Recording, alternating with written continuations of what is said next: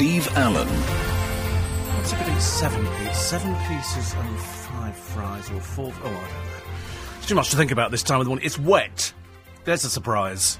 Just when you're all heading back to work, it's raining. Whereas, strangely enough, on the day off yesterday, it was dry, and then it got wet. So I kind of did everything earlier on. And then we talked about cosmetic surgery the other day. This is before we knew about Francis Barber. And the only thing that worried me about cosmetic surgery is that if you decide to have anything done, just supposing you think, I'll tell you what I'll do, I'll just have maybe my nose adjusted a little bit. And then you have that done, and then the rest of it looks a bit wrong. So then you go back in, so then you have the other bits done, and then the nose doesn't quite look right again, so you go back in, and you end up in this never-ending circle, I'm afraid, of having cosmetic surgery done. And it's quite expensive. Frances Barber's saving up for it. I'll give her some money when I see her next. She comes into LBC, and I see her at her bare naked self, ladies and gentlemen. I have seen Frances Barber naked. Absolutely stark naked, with no makeup on her face whatsoever. You know, for television. But that's what she does for a living. You know, as she says, I'm 54, I feel 26, and I act 12. I'm kind of roughly the same myself. Somebody said to me once, why don't you act your age? And I said, if I acted my age, you'd be talking to a pile of dust. OK? So let's kind of get this thing in perspective. Nobody wants to act their age. Nobody wants to look old. Nobody wants to look haggard. But you make the best of yourself as you can. It's the clothes thing, isn't it? It's, you know, am I dressing for my age? And you don't know what your age is. Because if you look at people, you say, I tell you what, I reckon you could actually take a load of, say, 58-year-olds, and every single one would look complete. Some would look haggard. Because I see people on television appearing on quiz shows, and they come along and they go, and how old are you? And they go, I'm so-and-so, so-and-so. And you go, blimey. You know, I'm 43. And you think, you look about 70. Perhaps some people have had hard lives. Perhaps some people don't make any effort with their appearance. Perhaps some people just don't care about things like that. If you're an actress, it's fine. Always remember being a bit disappointed that when you see actresses and actors on stage, they always look very sartorial and they're wearing costumes and they've got makeup on and stuff like that. And it's all terribly exciting. And then when you see them walking out the stage door, they just look like any old Tom, Dick and Harry. Mainly not Tom and Harry. They just sort of walk out the stage door and you think, oh, there's no glamour. And that's why, you see, it's only on the stage. And unfortunately, if you're constantly photographed by people, if you're constantly the subject of attention, people are looking at you all the time. You know, people meet radio presenters and they look at them and they think, oh, you don't look at all as I imagined you would look. And you go, well, you know, at one time you could have said that. But now, because of the internet and because of website, you could see what people look like. You know, you can go to the LBC website and find 5 million pictures of Steve Allen. Loads of Nick Ferrari, loads of everybody. Not too many of Duncan. But he's waiting until he's had his emergency lipo, until he can sort of trim himself down a bit and sort of be the thin person inside that is trying to get out of his body at the moment. Because inside every one of us there is a thin person. There is a thin person. Well, in my case, there's about 3 of them trying to get outside. And we all had our photos done here. They were all very nice indeed. We went off for our photo session, and then you look at them and you go... And then the funny thing is, everybody else picks the photos, and they go, we think you look good in that one. You think, are you serious? Because we all see ourselves differently. We all see ourselves looking... You know, men, of course, it doesn't matter. You can have ancient...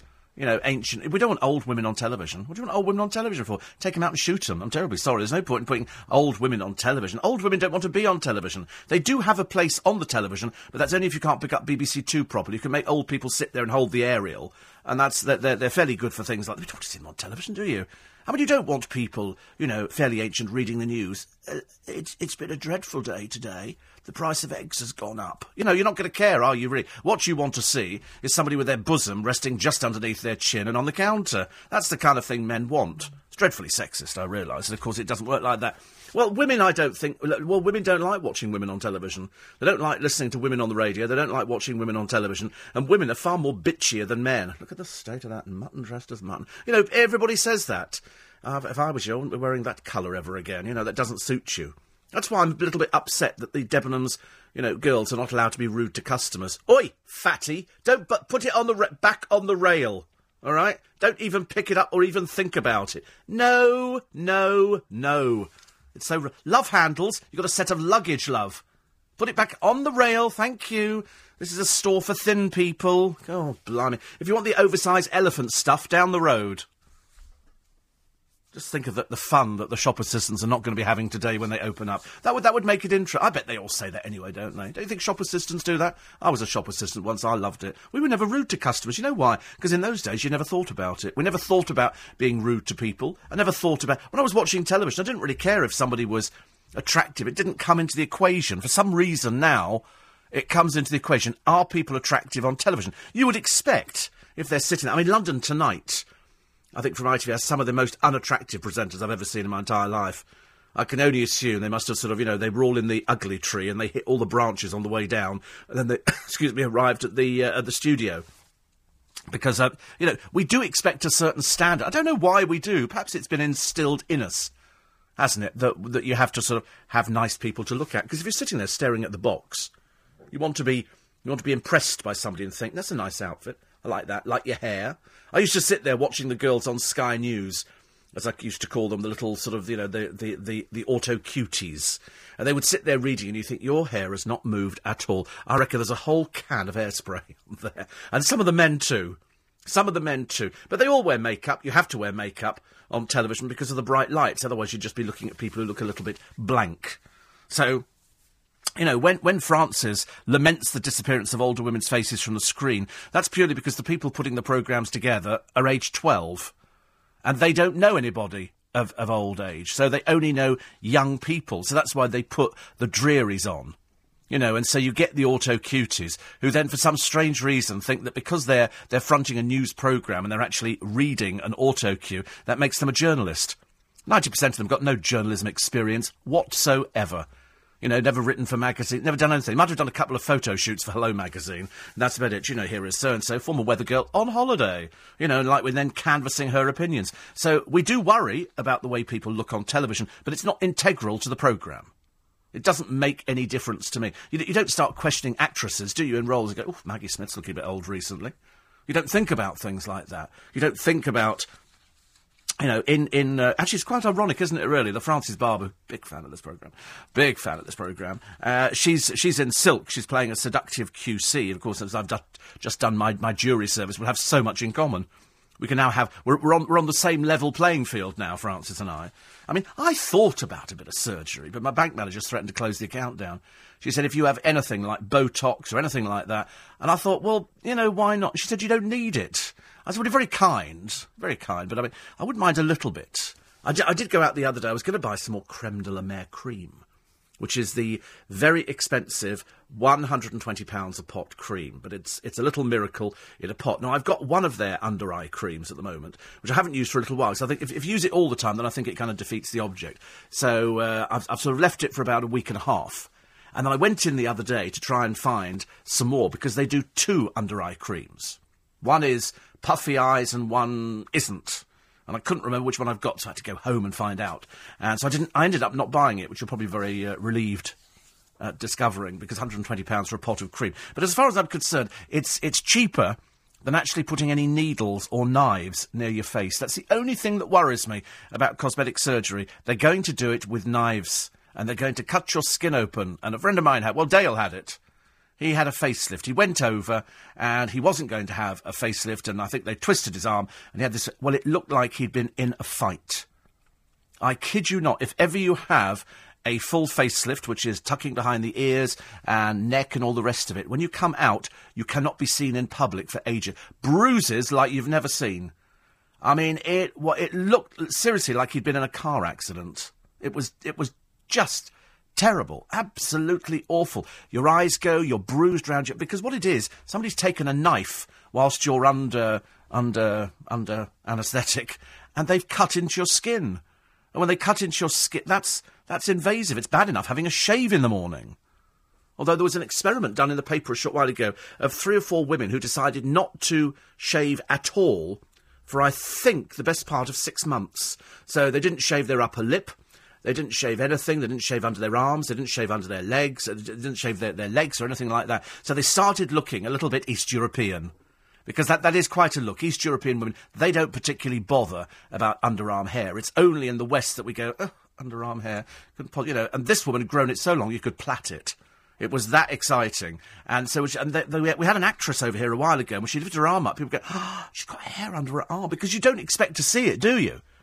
And I'm sure that cavemen and women years and years ago didn't start going, darling, you're not going out the cave today to hunt dinosaurs unless you've shaved. I'm terribly sorry, we're going to do the whole thing. And you do see elderly people in supermarkets where, my Auntie Enid is practically growing a beard at the moment. There's nothing she can do about it, it's just the way it is, and frankly, she looks attractive with it, so we thought we'd leave it with her, and sort of let it just take its course, as it were. So I wonder, really, I do agree, people like to look their best on television, and I don't think we care about getting old. The only thing, I think Francis would probably agree, is the ageing process. I don't mind about getting older, you just think, I wish it was going a bit slower. Because, when you sort of look at, and she says, she's 54. Well, I'm a wee bit older than Francis Barber. And you sort of think, I don't like the ageing process. Because it only seems like a short while ago that you were sort of 20s, and then 30s, and then once you've gone through it and you're in 40s, and then 50, and then, of course, you're on to the next one, which is the biggie. And that's the one that frightens people. Every time I open up the paper, so-and-so had a heart attack at the age of 29. So-and-so has a heart... There's a bloke on the front page of the paper today who was saved by Dustin Hoffman. He was running in the park, he's a jogger, and he's 27, and he collapsed with a heart attack at 27! And you think, I don't want that kind of existence. I quite like the idea that I can get up in the morning. That's why the alarm goes off. And I woke up really early last night. I went to bed really early because the weather was foul and it was miserable, and I watched my films and I'd done my phone calls and I had my tea and everything else. And I thought, I'll climb into bed. So I woke up and I thought, it feels like the alarm's going to go off. When you lie there and you can almost predict it. And so I thought, I'll just go to the bathroom. So you go to the bathroom, I've got the biggest clock in the world in the bathroom. You can't miss it, even if you're half asleep. And I looked at it and it said 20 past 12. And I thought, I've got ages. I climbed back into bed again. Discovered where the hot water bottle had disappeared to, and happily nodded off for an hour and a bit, and then got up, and then had my shower and all the rest of it, and I'm going off to a screening today. But I do like living. I think, given the choice, I think living's kind of better. But it's the ageing process. We don't mind getting old. We just wish it was a bit slower, thank you very much indeed. You're not sure how many years you can cram in, are you? When I see Frances, I shall mention this to her. She'll probably say, I agree with everything you say, Steve. I agree with everything you say. And yes, your bum does look very big in those jeans. It's 16 minutes past 4. LBC 97 Allen. Morning, 18 minutes past 4. Thank you, Glyn Perkins. Morning, Glyn. I trust you're well. Glyn just sent us in a story. He works over in Canada, but he used to work for LBC back in the Gough Square days. I'm constantly getting emails from people that used to work for LBC a long, long time ago, which is always nice, actually, just to find out where they are. Unfortunately, we lost one a short while ago. One of our former news team was murdered in New Zealand. He used to work for a radio station. He worked for us for ages, and somebody had sent me an email saying, I think he's been attacked. And he was walking back from his radio station in New Zealand late at night, and he was attacked by two men, and he died as a result of his injuries, which was absolutely dreadful. So I sort of forwarded it on to all the people that, were there in the day when he was around, and I checked him out on the internet, and it was true. Sometimes you hope these things are just not going to be true at all. 84850steve@lbc.co.uk. I think journalists should do their own research, says Samaya. The trouble is that people don't do their own research. People very much rely on the newspapers. Of course, if the newspapers get it wrong, then the other person's going to get it wrong. And birthday girl Sumi. Birthday girl. Well, this time of the morning, honestly, how lovely to celebrate a birthday at this time of the morning. Depending on where you are, I suppose. You might be in a part of the world where it's absolutely fantastic and wonderful and super things like that. Can we put the text messages up, please? 84850 steve@lbc.co.uk or 0845 6060 973. So we can talk about cosmetic surgery. There's some stories in the paper. There's not a great deal in the paper today. It's all blooming dancing dogs. And much as though we love dancing dogs and it's very cute, they said we've all gone potty for Pudsey. No, we haven't all gone I think some people are potty for Pudsey, which is great. But let's get over ourselves, shall we? It's just another dancing dog. There's loads of them. They're all over the blooming place, even on this programme. Dustin Hoffman makes the front page of the paper because he saved this man who had a heart attack in London's Hyde Park because Dustin is in town and he goes jogging sometimes. I've seen Dustin Hoffman jogging. I've seen Madonna jogging in town. I've seen loads of people jogging. In the early hours of the morning, you do get a lot of celebrities. That's the best time for them to go out. You're not going to find Dustin Hoffman jogging round really during daytime hours because somebody's going to go, look, it's Dustin Hoffman. Before you know where you are, you've got an entourage with you. Kylie Minogue and Cheryl Cole are being called into The Voice to stop it croaking. I don't think Cheryl Cole's going to save it. I really don't. Did you see Talisa's performance on Britain's Got Talent? Can't dance. Can't sing. Song's quite nice, but only the auto-tuned bits. I'm afraid. Only the auto-tuned bits. But in fact, all over the internet, people were saying, did you see Talisa's performance? I know the record's at number 1, but you don't need to sell very many to get number 1 now. And it's a case of, you know, why did she bother? It's a free bit of publicity. Perhaps it's part of the deal with Simon. Go on there and then get to plug your own record, which is already at number 1 in the charts, because we had the same with Cheryl going to fight for this love, or whatever it was, which was the most ghastly piece of trash I've ever seen on the television in my entire life. Now we have to put up with Will I Am. Oh, what a boring old has-been. You know, he has his own clothing line, and don't you know it, he's wearing it every programme.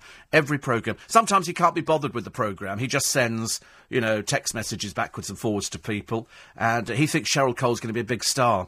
Got news for you, Poppet. She won't be. OK? We've seen enough of her. In fact, there was a very cruel bit, and it's a bit that was in Simon Cowell's book, and it talked about... I'm sorry, back to Simon Cowell's book, which was very popular, but it talked about a journalist who went over there and was stuck at a table with Cheryl Cole, and unfortunately Cheryl is not very bright. And that's putting it politely. In fact, I think the terminology they used was, she's a bit thick. You know, so she sits there, she hasn't got any conversation. She has no conversation whatsoever because she's got nothing to talk about. And so that's why... It's a shame, really, you know. So she, you know, because, you know, girls, because we're worth it. And she looks great, and that's fantastic, but don't ever sit down and try and have a conversation. You know, do you remember all those... things when she was married? I can't remember who she was married to now. She was married to a footballer, Ashley Cole, and then Ashley cheated, and people were all saying, why would he want to cheat? It's because she was boring. You know, come on. You only had to see her on the panel. She go, hello, chicken. Well, yeah, I think you're really great, and you're going to be fantastic. And then all these actors die, and then they cry, and then we cry, and then she says, I mean, it's you know, she was just so lame, it wasn't good enough. It's almost as bad as, if you want the worst job in the world, I found it for you. The worst job in the world is up for grabs. You can be Naomi Campbell's personal assistant. Naomi Campbell, they believe, is advertising on a website at the moment, in an entertainment, careers.net website, and she's looking for a personal assistant. The trouble is, she's looking for somebody with a very, very thick skin, because you know that Naomi Campbell is vile. You know that she's... I mean, she gives the impression she's all terribly... she's from Streatham, all right? She's a Streatham girl. That's where she come from. That's where she belongs. You know, she's... it's a bit of a shame, really. She thinks she's a bit highfalutin because she walks up and down catwalks. She's foul-mouthed, she's vile, she's rude. She's everything you can possibly think of. So the assistant has got to be very thick-skinned. And brave job seekers are now being warned, you'll need to be on call 24/7. So in other words, if Madam wakes up early, you know, and goes... where's my tea? You have to get it for her. To be honest with you, I don't think any amount of money is really going to cover for somebody like that. Who wants to work for somebody rude and offensive? I tell you what, I've always wanted to say, you know, sorry, Naomi, is that you, love? Go and get your own tea. I'm in bed. Bye. Put the phone down. You know, ring, ring, ring, ring. What did you say to me? Go get your own tea, all right? Phone down. Leave it. Do that 2 or 3 times. You'd soon find yourself out of work, wouldn't you? But it would be immensely funny. I said, do you remember after we told you about Andrew the other day, Prince Andrew? He was accused of lavish spending. He flies out on a private jet to visit the poor in the slums of Mumbai, and doesn't want to stay in the accommodation that's been booked for him. No, he wants to stay in a luxurious hotel. So Air Miles Andy, rapidly becoming the biggest embarrassment of the royal family ever. Next to, unfortunately, his former wife Sarah Ferguson. She's jumped into this one. She's decided, and so she went online to say, welcome back the Duke from India. I mean, how old is this woman? I mean, she says here, congrats to his team for a gruelling trip. Congrats. Oh, dear me. You now know what level you're at with Sarah Ferguson. I told you, we knew when the royal wedding was going on, we knew where Sarah Ferguson was, because a friend of mine, his wife, was in Thailand at an exclusive spa. And who pitches up whether on a freebie or not, Sarah Ferguson, who barged in and took over this friend of mine's wife's place in the massage. You have to pre-book it. And so they went, oh, sorry, Sarah Ferguson's jumped in on that one. So, which was a bit of a shame, really. So she was very embarrassed. So we knew where Sarah Ferguson was. She was enjoying yet more free hospitality, I'm afraid. But to jump in, congrats. The trouble is, I mean, she's so naff. She is naff. She's at a party the other night, isn't she, for her daughter's birthday. Her daughter's with a boyfriend. Very nice indeed. And they go out to a restaurant, as opposed to Mummy cooking at home, because Mummy lives in part of Prince Andrew's estate, I think in Windsor Great Park, or somewhere like that. And, because they had the house, Southfork, which it's fallen apart. If you've seen pictures of it, you've never seen like it. Bought by a despot from some country who paid 15 million quid for it. It's not worth threepence. It's worth nothing at all. It's been stripped of all the things that were in it. And so Sarah Ferguson is out there, and she's sort of living free gratis, I think, which is quite nice. But she goes to this party for her daughter in the King's Road, and the guests get so drunk, Sarah Ferguson has to go around and apologise to people for people being drunk. And you think, it really is not good enough, is it? It really isn't good. But the Americans love her. The Americans love her. You know, the upper echelons of society behave badly. And Sarah Ferguson behaved, you know, everything from the toe-sucking with sort of Johnny Bryant and all that kind of stuff, and then sort of, you know, the old jolly hockey sticks thing when she was doing It's a Royal Knockout, another big embarrassment for the royal family, if you ask me, organised by Prince Edward, and he was doing that one, and it was ghastly. The press were all called in, and Edward thought he was doing them a big favour by getting, you know, I think Diana was there and Andrew, everybody. And he said, so what do you think of it so far? And the press went, and he went, oh, well, thanks a bunch. The trouble is, because they're in this strange world, which is inhabited only by people who go, yes, Your Majesty, you're looking fantastic today. You look wonderful. And nobody ever criticises them. So every time Prince Charles tells an excruciatingly bad joke, people go, ha, ha, ha, ha, ha. Not really funny at all, is it, really? And they sort of, and he thinks he's being funny. So consequently, you know, poor old Prince Edward, he wasn't quite prepared for the embarrassment, which was the It's a Royal Knockout. Worst thing they ever did. Second thing was, I think, Alistair Burnett taking the Queen Mother round her garden. And he's wandering around with her, and he's going, trees. And he went, yes, trees, Your Majesty. And they don't have a lot of conversation. They really don't. We had it with the Queen as well. And she was sitting there with some pensioners. They'd taken her to this old people's home, and they'd said, you're going to sit down and have a cup of tea, ma'am, right. And so the cameras are there, and so she looks at them and she goes, so how is it in here?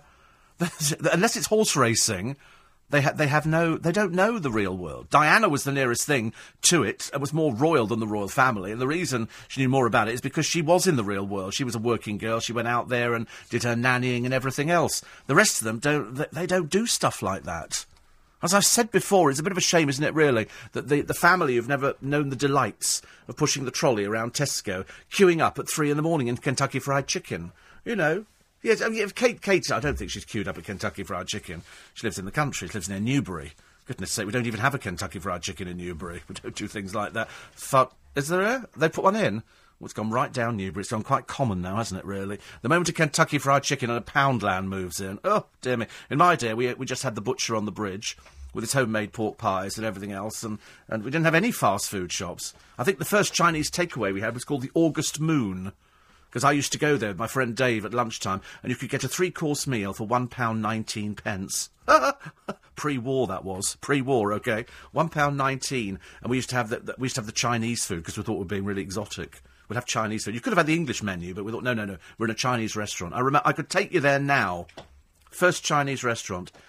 Actually, there weren't a lot of cats around at the time, I think. Anyway, it was very strange indeed. But it was lovely. It was lovely. Sometimes, you know, if you saw a cat in town with 4 legs, it was a stranger, because it quite clearly hadn't been anywhere round Newbury. But there's a Kentucky, is there? Good God, I shan't go to... Are you sure? I lived in Newbury for 12 years, and I've been for 5 years. I'm not sure. I don't think they'd allow it. They're a little bit, you know, they don't like things like that. It's an old-fashioned market town. It's quite sweet, actually, if not a bit chavvy. It's LBC 97.3. Time now 4:30.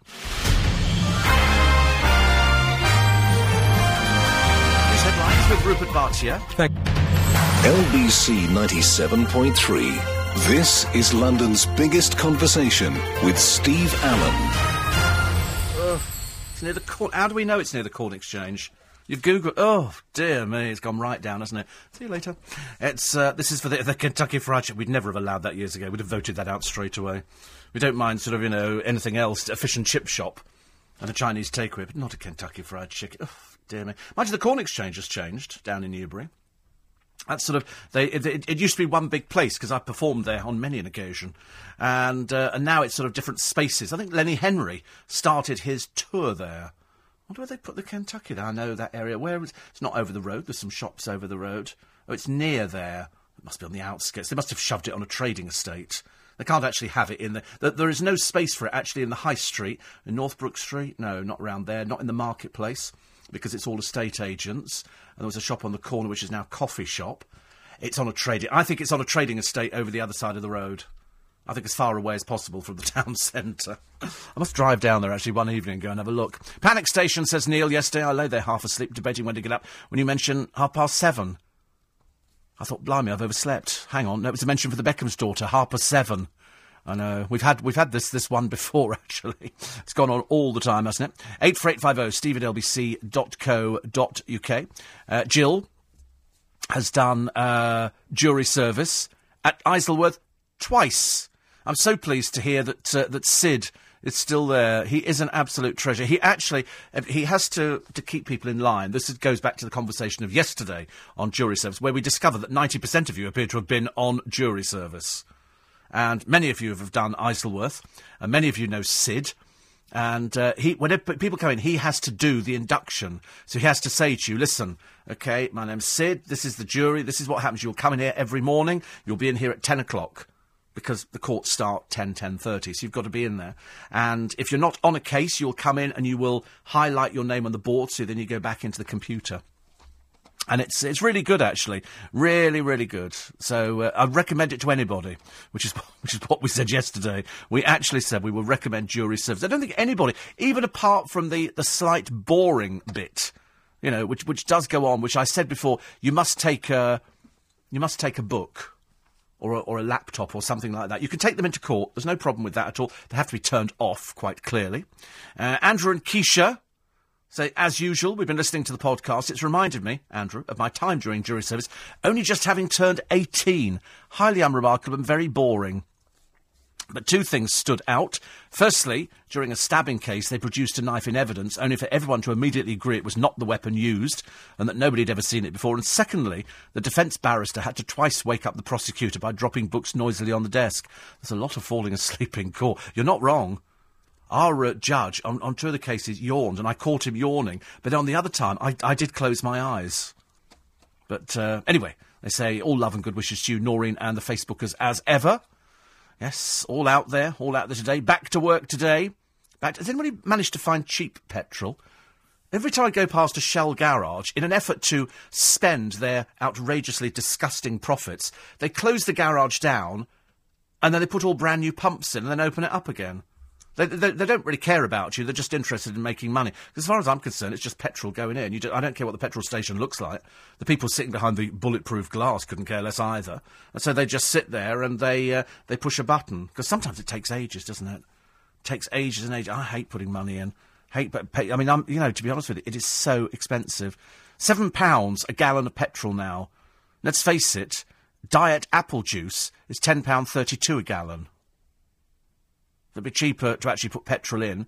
Lipton's iced tea, £9.52 a gallon. It's 16 ounces for £1.19, so you can work it out for yourself. Brake fluid, £33.60 a gallon. Wouldn't recommend putting brake fluid in there.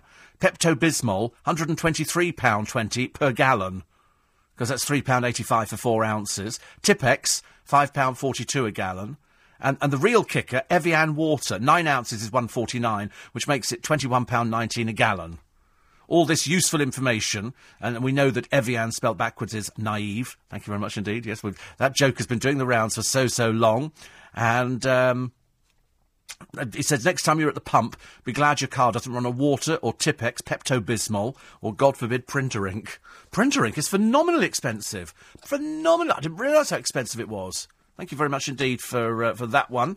84850 steve@lbc.co.uk or 0845 6060 973. Always good to hear from people. And thank you, Gloria, in Denmark. I totally agree. And it's getting a little bit out of hand. OK. So perhaps we'll draw a veil over that. Thoroughly enjoyed your conversation, says Sherry, with Ray Winston. What a lovely down-to-earth chap, as being very talented. He was lovely, actually. It's the second time I've done Ray Winston on the programme, and I like him a lot, actually. Like him a lot. Perhaps we should have to do Frances Barber. Perhaps we should get Frances Barber in for an in-conversation now she's doing this thing on the television, because we can talk about court cases and everything else. A couple of people missed the podcast yesterday. It was up there. The machine rejected it to start with. Sometimes, when there's so many podcasts being downloaded, it took 3 times yesterday to download it. So, Mike in Epsom, it's all there now. There was no free podcast yesterday, which I did tell people throughout the programme, because we did an extended programme anyway. But the free podcast will be up there today. OK, at the end of the programme at 6:30 this morning, it will be up there. Lots of pictures of dancing dogs in the paper, and more on... this is Sam for Ears, who's written a book about Essex.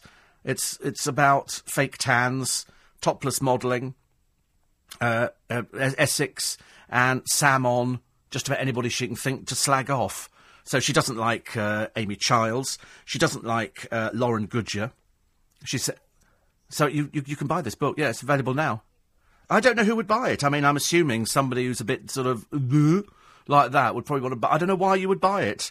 Who is remotely interested in a 20-year-old who hasn't even lived? She knows nothing at all. Knows nothing at all. It's called Living Life the Essex Way. No, it's called Living Life Your Way, Dear, which luckily 99.9% of Essex don't live like. Nobody dresses like this. Nobody behaves like you. Nobody talks like you, babe. All that. Nobody talks like that in Essex. They're intelligent people. It's only the thickos like you that appear on the television. It's not your fault. You can't help it. That's the way you are. But she has urged the Only Way is Essex bosses to boot Lauren Goodger off the show. Mind you, that the one thing she does come up with, the only sensible thing that she said, which I've been saying for ages, is that nobody's got a job on there. None of the blokes have got jobs. Nobody's a builder. Nobody's a plasterer. They don't have jobs. They're just Nancy boys, aren't they? You look at them, Art. What does Arj do for a living? Does he have a job? No. He appears not to have a job. Does Joey Essex have a job? Not really. They don't seem to do anything. They don't have what I call a skill. Well, not that I've noticed, unless somebody can tell me what these poor people do, because I've looked and don't seem to have seen anything at all, which is a bit of a shame. Doesn't creme de la mer translate as fish paste, says Merle? I don't think so. I think it's probably it's what is it? Cream of the sea. Cream of the sea, dear, not fish paste. You're so common, Merle, aren't you? You can't help it. Fish paste. Cream of the sea. So that's what it means. Very expensive. I don't think it's the most expensive cream in the world. I don't think creme de la mer. Yeah, I think it's up there. I think there is another one which is more expensive.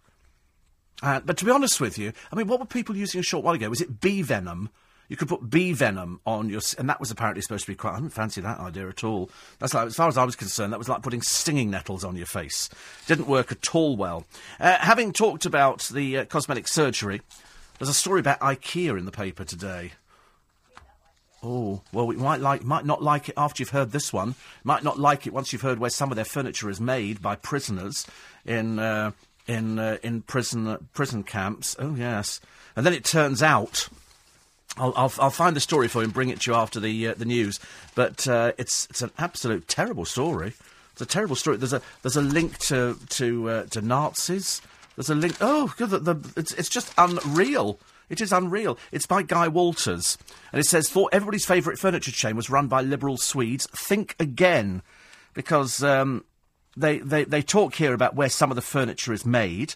They also talk here about the company's founder, Ingvar Kamprad, who had in his youth been an active recruiter for a Swedish Nazi group called SSS. As a result of that revelation, Mr. Kamprad, whose family is worth some $2 billion, apologised by ordering the IKEA Foundation to double its charitable donations to nearly £100 million a year. That's what they give to charity in a way of sort of making up, because you can't deal with what happened with other members of your family. It's nothing to do with you, but the fact that it did meant that they sort of doubled it. But now it turns out that a lot of this furniture is made in what was then totalitarian East Germany. And so they've done it. Now, I know loads of you absolutely love IKEA. I only ever went once. I found it far too disturbing. Far too disturbing. And to be honest with you, I don't think, I know it might sound a little bit crass, but I never think about where something is made. If I go into a shop and buy something, I don't think, oh, this is made by so-and-so, so-and-so. If somebody tells me afterwards, then I will probably take it on board. But 9 out of 10 times, I don't think about it. I really don't think about it. Talking of seeing actresses, says Graham, when they're not on stage, I have an enduring memory of last summer of seeing Leslie Joseph in Brixham in Devon disappearing off into the distance on an open-top sightseeing bus, no makeup, wearing a hat that would have done Paddington Bear's mother justice, sitting under a model of a giant plastic dinosaur. Brilliant. Yes, I've had Leslie Joseph naked in my car on 2 occasions. I've had her stark naked in my car. Absolutely stark naked. Seem to have a lot of people naked in my car, actually. I cannot tell you that I've had Barbara Windsor naked in my car, but I've had Barbara Windsor in the car. But Leslie Joseph I had in the car because we were going between venues. We were going to the Laurence Olivier Awards, and a lot of actresses, if you go to the awards ceremony to start with, then you go to the hotel for afterwards, it's the same photographers. But if you're wearing 2 different dresses, then you get photographed twice. If you're wearing the same dress, there's no point in them taking another photograph. So Leslie was wearing one dress and then decided in the car to change into another dress so that when she got out the car the other end, she could be photographed again. So that's why I had Leslie Joseph with nothing on in my car. I, of course, was driving and kept my eyes straight ahead, ladies and gentlemen, because I'm an honest person. I don't do... I might have had a sneaky peek, as you do, but no, that's why she had no clothes on in the car.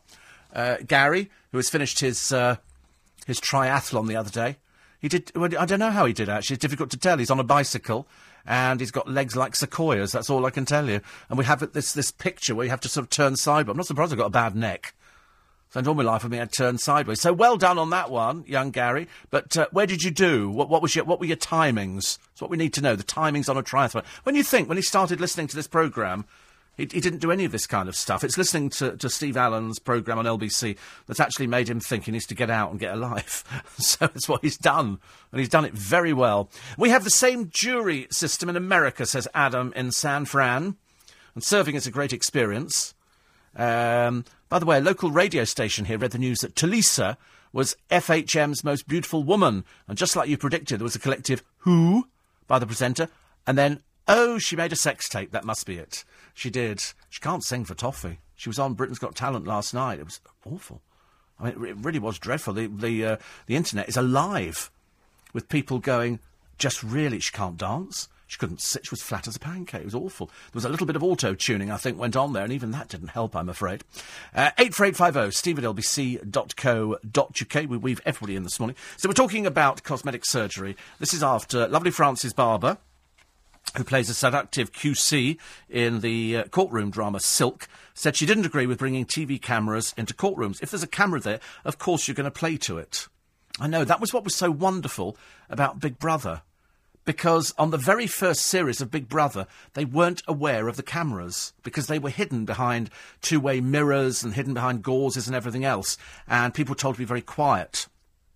By the time we got to second series, people had worked out, because they'd watched the first one back, as to exactly who they played up to, and that's what they did. And Francis is probably right in saying that if you put cameras in courtrooms, this is for live courtroom action, you'll find it dreadfully dull, I promise you.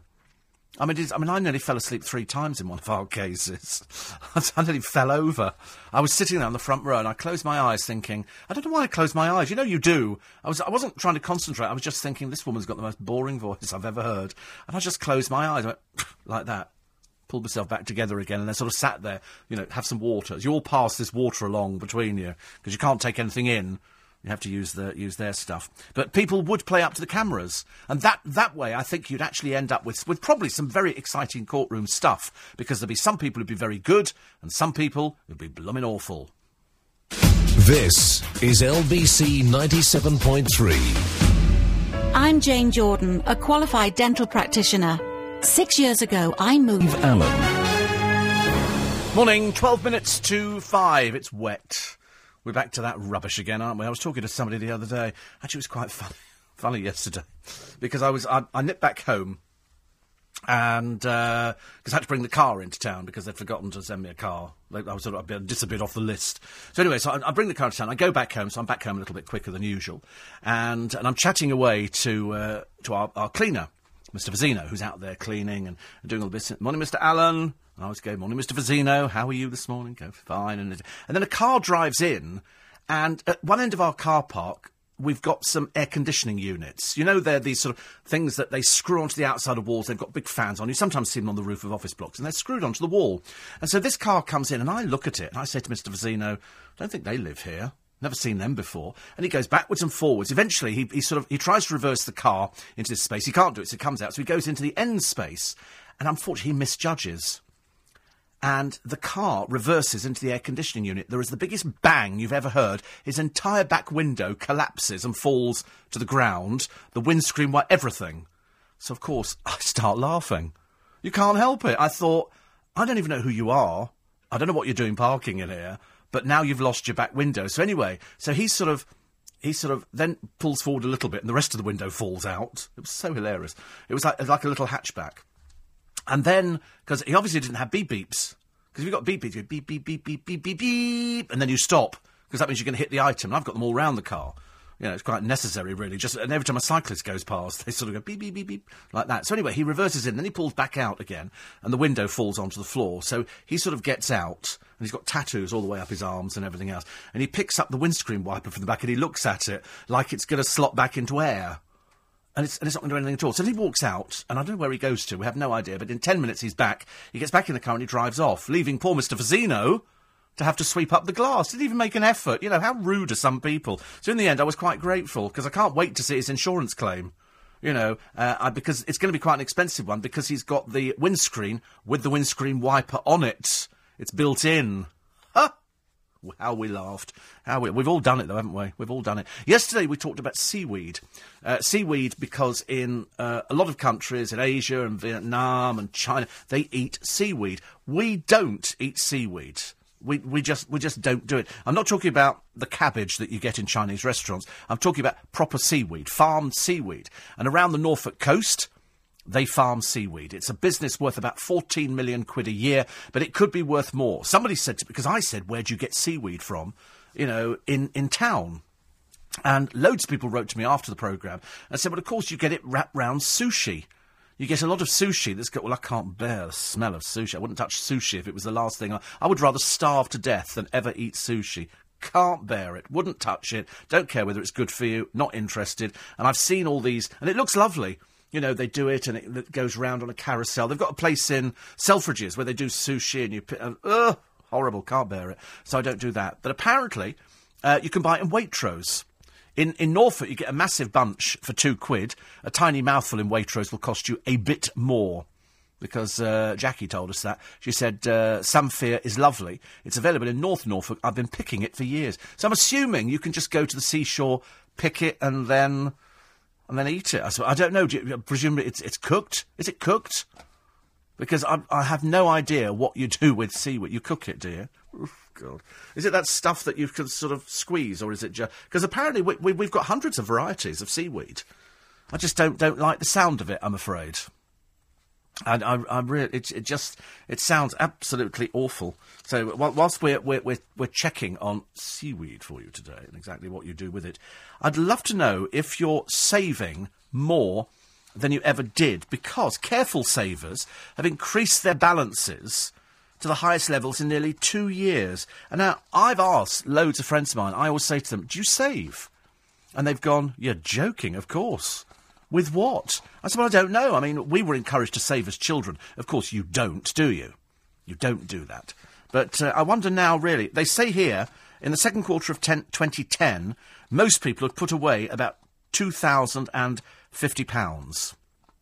And you think to yourself, that's not bad. As children, I've actually got, as you know, I've got three godchildren. One of them, you know, he's not particularly interested in buying. He prefers to save his money, which is good. So I wonder whether or not you've had the opportunity to save in recent years, or whether or not you found it absolutely impossible. You know, there's always going to be something. Does your mum and dad encourage you to save if you're a young person? Yeah, or do you sort of say, live for today, worry about it tomorrow? June Brown was talking on the television, said the worst thing about getting old is trying to find out whether you've got enough money to live on, because she's still working at 84. 84. I mean, she's amazing for 84. As you know, she's been on in conversation. She's absolutely amazing for 84. So who encourages you to save? Samphire is this seaweed. It doesn't look like normal seaweed to me. It looks a bit like sort of crunchy bean sprouts. And I suppose you would...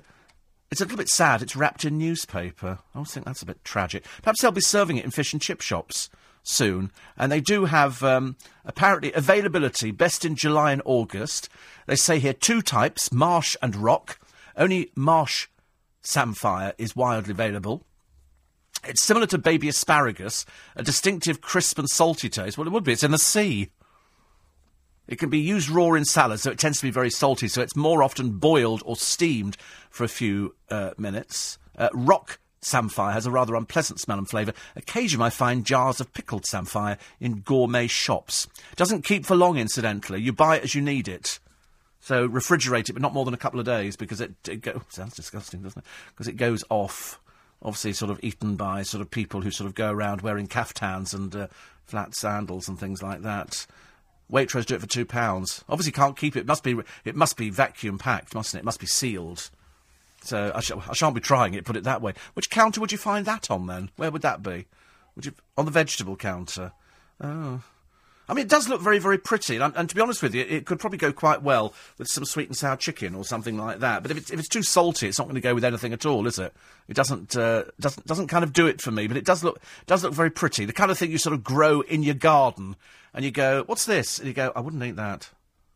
Wouldn't eat that at all." But there's 2 types of it, so now you know.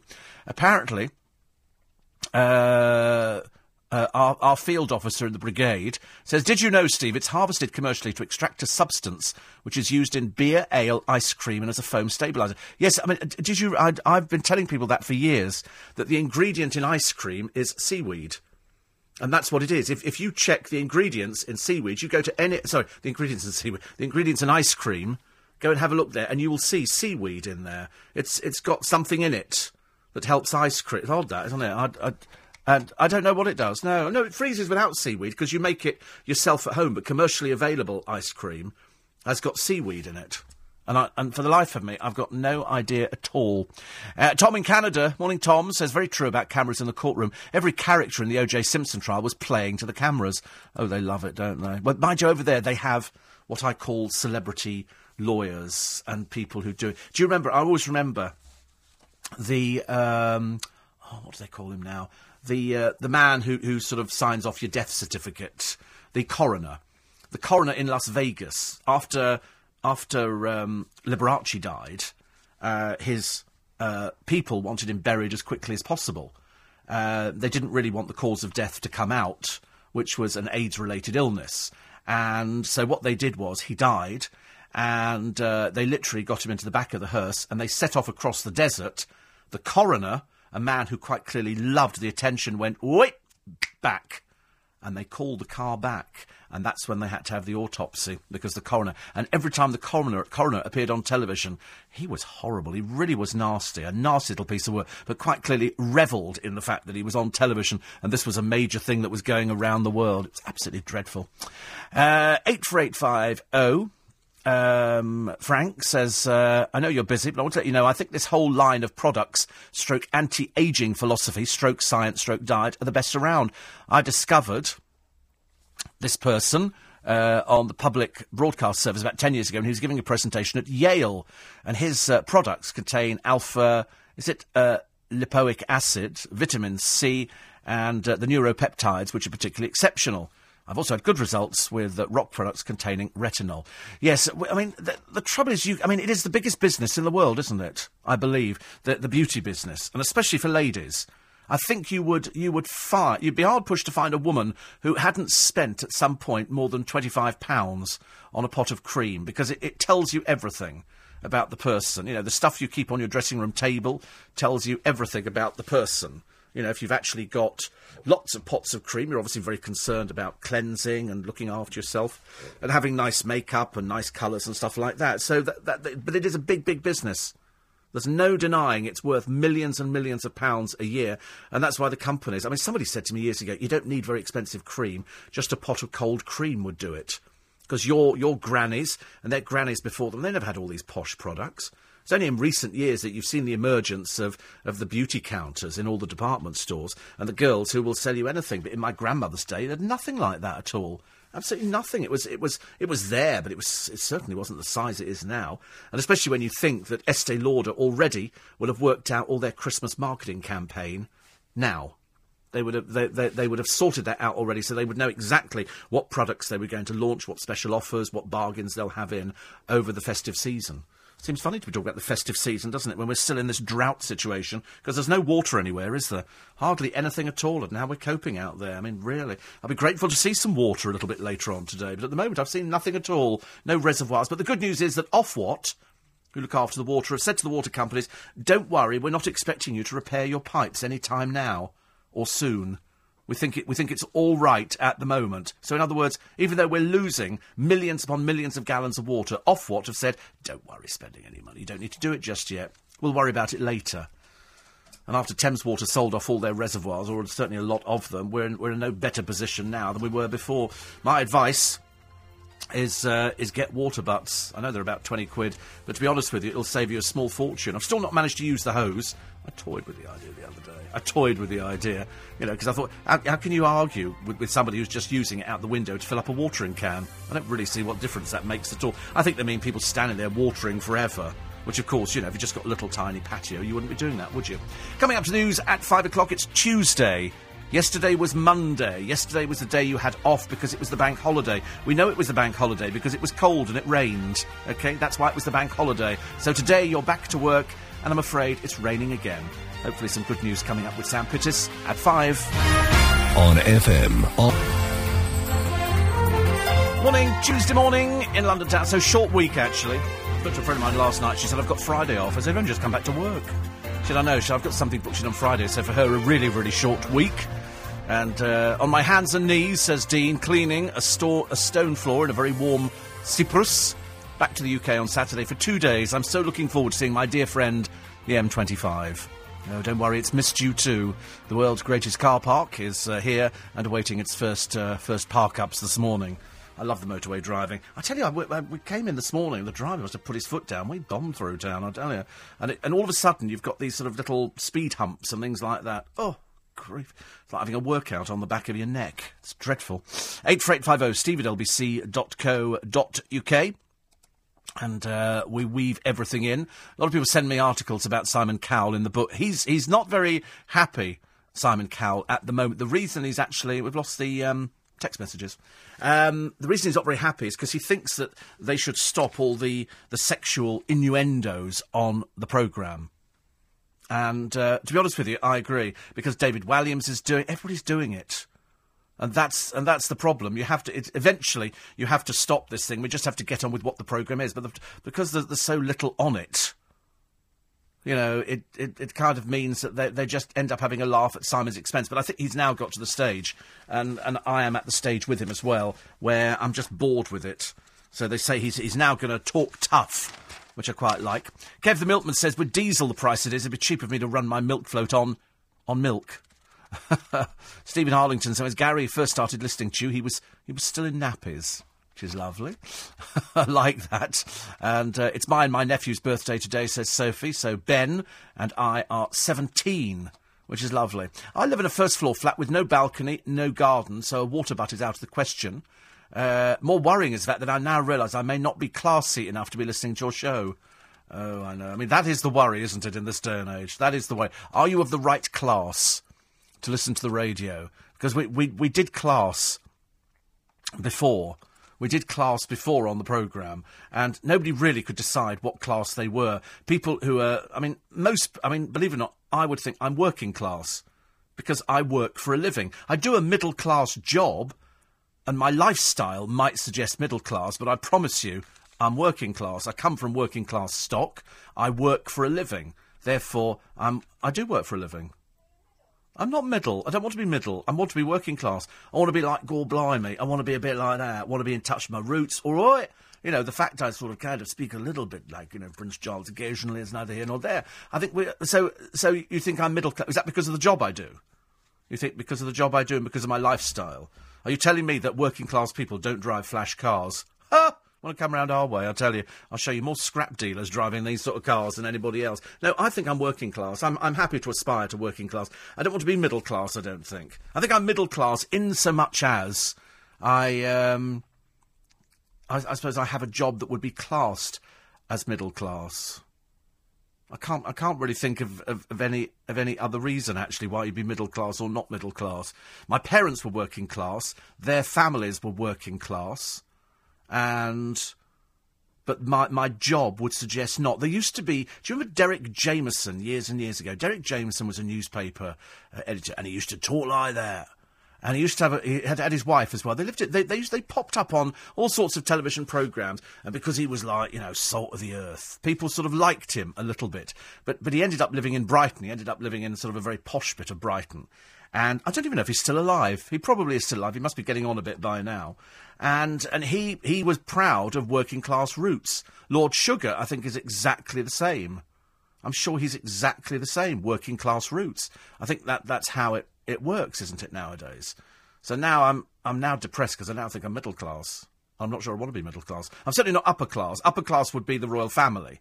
Upper class would be, you know, I think just the royal family. Unless you are titled, you're not going to be upper class. I think you have to have breeding. Sometimes you see people, you know, sort of ex-army majors who've come back from the Punjab or something, and terribly, and, you know, living here. And you do see people. I can look at people walking around Knightsbridge, for example, or even round here, and you could look at them and think, I know what class you are. That's the way I think it works. You know, terribly like that, you know, small sherry. A little bit like the army major was in Fawlty Towers. Fawlty, I think I'll have a sherry. You know, I know a lot of people like that. They used to call them chinless wonders. That used to be the thing. And in lots of British films, there were people who were like that. So what class do you think you are? Now I'm confused. Now I'm very confused. 84850 steve@lbc.co.uk or 0845 6060 973. And if you're a recent convert to diabetes, I'm afraid it's now the scourge of our nation.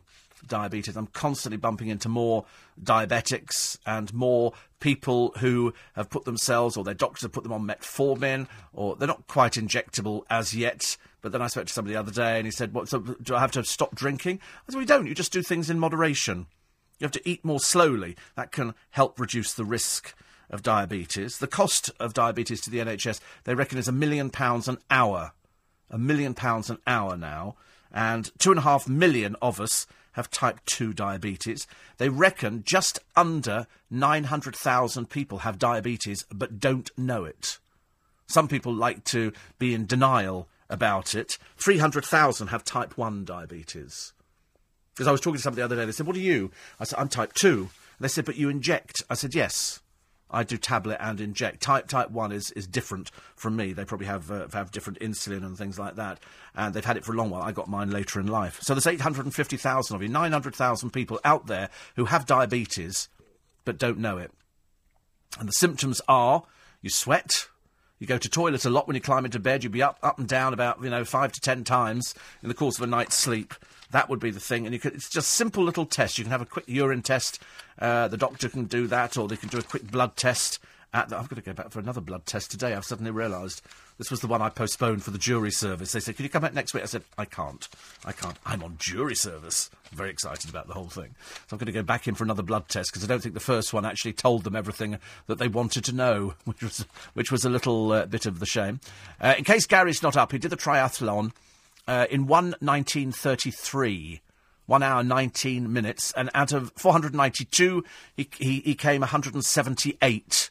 That's not bad, is it? Out of 492. I, of course, wouldn't even have put myself in the thing in the first place. I mean, it just would not have happened. 84850, Joanne. Not another parcel. Good honestly, you can't keep sending parcels. It's ridiculous, a bit like Christmas most days. I'll leave it a bit before posting it. Yes, do. Like November would be good. Let them settle. And little Julie, Noreen, Bob and Winnie, morning to them as well. 84850 steve@lbc.co.uk. Patricia says, Steve, I'd rather starve than eat seaweed. I second that emotion. Yes, I just don't see myself eating it. I told you once I did go to a macrobiotic restaurant. It was the most boring meal I've ever had in my entire life.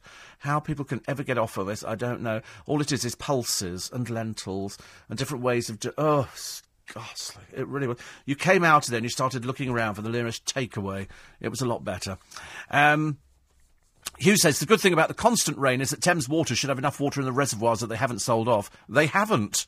That's the trouble. That's the whole argument about the whole thing. They haven't, because they lose so much through leakage. You have to fill your watering can from the tap, as it makes it more inconvenient to use it rather than filling it from the hose pipe. This way, water consumption will be cut, says Peter from Morley. Why? I don't understand what the difference is. What's the difference between having a hose connected up to the tap outside your window, so it's a distance of about 6 feet, going into the watering can, you turn the tap on, and it fills up the watering can, you turn it off? What's the difference between doing that as opposed to coming inside to the tap, putting the can onto the tap, and then walking back outside again, having filled it up? I don't quite see the problem. I don't see, that water consumption will be cut. But I'm just filling up the watering can. I don't really see any problem with it at all. I think I'll do it later on today. 84850, steve@lbc.co.uk. Sophie says, I wish I was 17. I'm 42. It's my nephew Ben who's 17. Well, we could always pretend, can't we? As Frances Barber has told all the papers today. Of course, just as well, she'll be on LBC at some point this week, no doubt. And she's slamming TV ageism. And what she's saying, she laments the disappearance of older women's faces from the screen and revealed that she's saving up for a facelift. So there you go. I mean, to be honest with you, we do have older women's faces on TV, don't we? We do see them. I mean, there obviously aren't as many as there are younger women's faces. But that was the old Elizabeth Taylor line. I'm seeing lots of young faces on very old bodies here. That's the problem. You don't want to look sort of too young. It's no good, being a sort of an old person but with a very, very young-looking face. I think they've all had... Toya Wilcox has had it done. I think she's had 2 done. I didn't think she needed it doing in the first place, but some people feel better having it done. And if Frances Barber is saving up for it, she says, I'd be a hypocrite if I said I'd never get a facelift. I'm saving up for one. It'll be tiny adjustments. The things that make you look less tired. Well, you see, women are lucky. The thing that makes you look less tired is makeup. That's the thing. Whereas men wake up in the morning, if we look tired, it's because that's the way it is. You can't change it. And it's a great shame. Great shame. I wish they'd invent something for men that you can sort of put on and makes you look, bing, alert and everything else. The only thing that does that is a good night's sleep and some nice food like toast and coffee and sausages and bacon. None of this seaweed rubbish, ladies and gentlemen. 84850 0845 6060 973. It's 5:15. News headlines with Sam Pittis. Thank you, Steve. The CIA has... LBC 97.3, London's biggest conversation with Steve Allen. Morning, 18 minutes past 5. You've just woken up, opened your eyes. What do you reckon the weather? I know, sunny. Beautiful, isn't it? It's absolutely gorgeous. 27 degrees later on today. I lie, I'm afraid. It's wet again. It's another wet day. And somebody said to me yesterday, is there no end in sight? The answer, no, there isn't. I'm afraid it's wet all week as far as I know. I'm not really going to get too sort of worried about it. I better just check, see what Rupert's offering me today. Dry day for most, few showers, sunny spells, warmer, 18 degrees. So that's good, isn't it? And then this evening, there you go, dry, bright spells, cloudy overnight, outbreaks of rain spreading northeastwards, minimum 11 centigrade, and tomorrow, showers will be more persistent in the afternoon.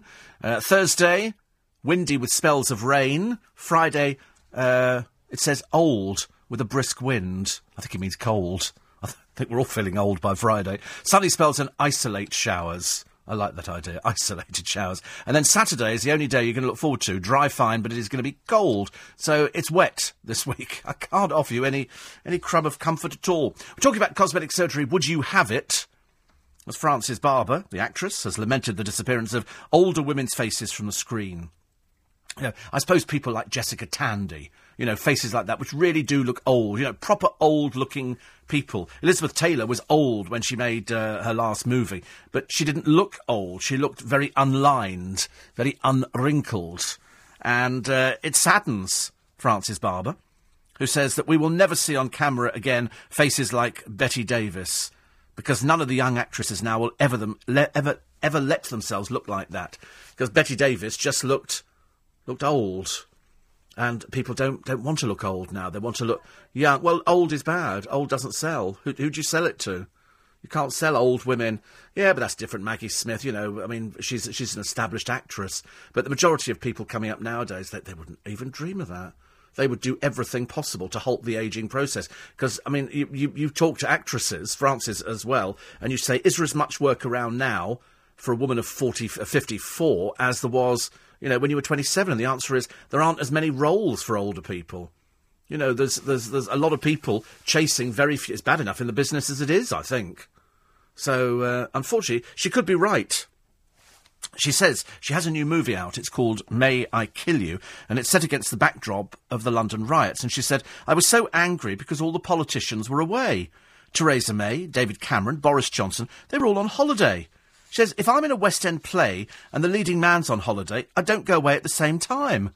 London was burning and nobody was in charge. Well, she's absolutely right. You imagine if you go along to the theatre and they go, I'm sorry, neither Frances Barber nor her co-star is going to be appearing tonight. They're on holiday. And you go, what? I'm terribly sorry about that. 1 hour 19 for Gary, yes, in the triathlon. I think he's got another one, actually. I think he's got another one coming up on the 20th of this month.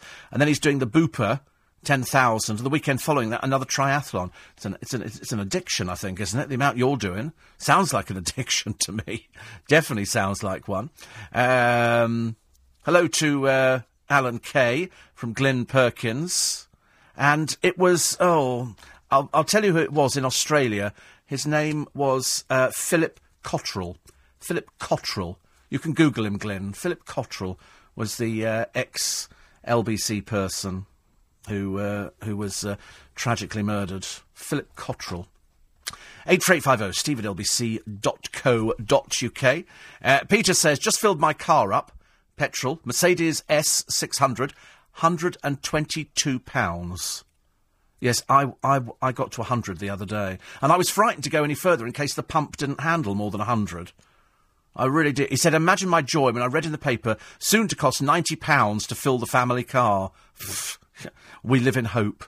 You know, those are definitely the kind of thing. £90 to fill the car up. And that's just a normal car. That's not a very flash car, a Mercedes S600, is it? I don't think.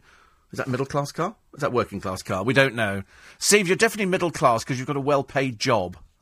Well, I wouldn't actually class, you know, working in radio as a well-paid job. It's a job. It's a middle-class kind of job, isn't it? That's what we did agree with, actually. I think we actually agreed with that radio is definitely middle-class job. Although you see, I'm not even sure I can say that now because I'm sure I've heard people on the radio talk like that. You know, and that means it's like, that's, you know, especially people doing music and stuff like that, because you don't want somebody going, and here's a super track from Jazzy B. You know, you're not going to be getting that, are you? You're not going to be listening to any of these radio stations around here. Yes, and this is really super. The well-known beat combo, Lady Gaga, is coming up now with a piece of music which will see you through the morning. It just doesn't happen. They have to have people who sound like they know what they're talking about. Oh, dear. Duncan Bartz was talking about dating. He managed to find a lot of people who dated online. They went to some of these online dating places. And I thought that was quite interesting, because in London, I've said you don't need to go to any dating places at all. You never need to worry about getting a date in London. Everybody can find somebody easily. Do you know how? Get a job in a bar. Get a job in a bar, you'll meet loads of people, and it's the easiest way to meet people, because everybody's got to come to you. If you like somebody a lot, then you can engage them in conversation while you're doing the pint, can't you? So, do you live local? A bit more slowly if they're becoming interesting. So you, whereabouts do you... Oh, sorry, I need to change the barrel in a minute. Anyway, so where were we? Do you live just round the corner? Who do you live with? Do you live with anybody? Married? Single? Gay?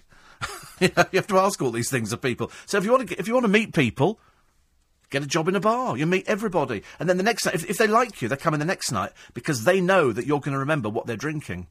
So they're going to walk in and you're going to go, do you want a pint? And they're going to go, they know who I am. I'm a known person in a bar. Because normally you're anonymous, aren't you? You stand there. But it's a great icebreaker until somebody else in your side of the bar starts talking to you. And you don't really want that because you think, I'm really after the person on the other side of the bar. Jessica in Sidcup says, I'm at work and I'm feeling so tired. I wish I was at home. Nothing worse. You want to do jury service, you'll die of boredom. I think I did recommend that they put beds in, which would be good. Steve, I hope you're well. I'm still trying hard to find work. Still do charity shop. More on benefits. Should work for money for the DSS.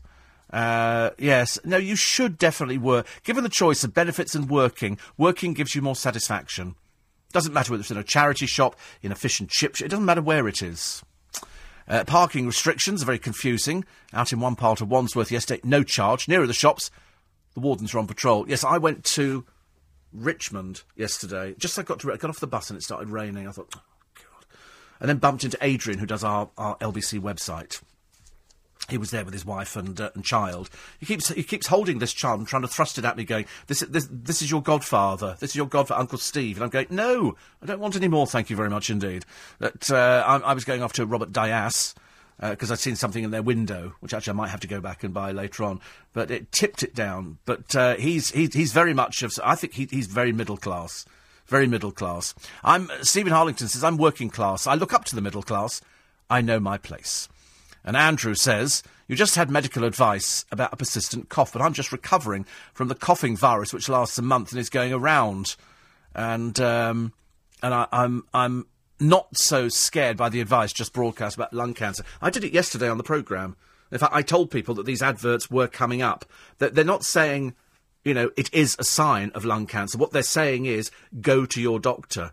If you've had this cough for more than 3 weeks, then you go to your doctor. Always go to the doctor and get proper advice, because they can then look in your throat. Because I went, if you remember, mine lasted for, seemed like ages.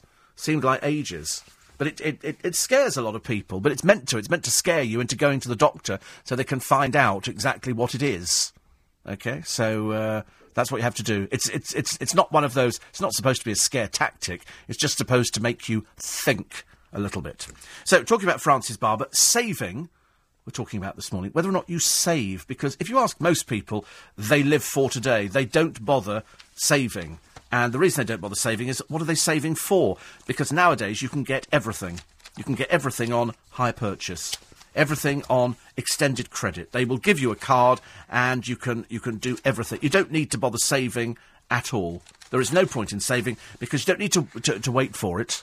Whereas I came from a generation where you saved up for something. If you wanted a fridge freezer, you saved up for a fridge freezer. You didn't sort of start just. So I'm very confused. You didn't start just going out, and thinking to yourself, well, I'll buy it on hire purchase. You actually go out there and you said, I've saved up for this, so I own it. I think years ago people rented televisions because televisions were fairly new and we had all the rediffusion, radio rentals, rumbelows. They were all in the high street renting new televisions because if it went wrong, you were sitting there staring at a blank screen. And so they would then come out because you were sort of paying for it. And I used to rent a television and a video recorder, the old Piano Keys video recorder. Now people buy televisions because they're so much cheaper. Things tend not to go wrong. I think we bought our cooker on HP. I don't know why, but it was Atricity. I don't know what that means. It was a new cooker, and it worked. And my mum cooked on it like most other people. And you probably put a car on HP. Now I would try not to do anything on HP, anything that involved some sort of credit agreement. I see these things, you can buy this car here, and it's on a credit agreement. And I think, oh, that's nice. I quite like that idea. And they go, and the final payment is $78,600 after you've paid something like £200 a month or whatever it is. Buy this car for £99 a month. At the end of 2 years, give us $78,000, you can have the car. And you think, I'm not going to have saved up $78,000 in 2 years' time. So that kind of went out the window. So I tend to upgrade the cars now, which is a lot easier to do. And you feel better about it. If you're a shop assistant, I want to hear from you this morning. Are you rude to customers? Apparently in Debenhams, they've had to have a word with the girls to say, listen, you really mustn't be catty. No more tactless remarks like, yes, your bum does look big in that. You can't do that anymore. And Louise Rowe, who is host of the TV show Plain Jane. So sorry, I've never heard of it. And she's a style consultant for Weight Watchers. She said it's clear how prolifically women are made to feel insecure about their shape. Well, I don't know. You want to see some of the sights I see down Twickenham way. I mean, people quite clearly aren't worried about what anybody thinks about them because they do wear the most inappropriate outfits. Whereas men, it's a bit different for us. Unless, of course, you're a darts player, in which case you're just meant to be fat and unattractive anyway. 0845 6060 973. Time now 5:30.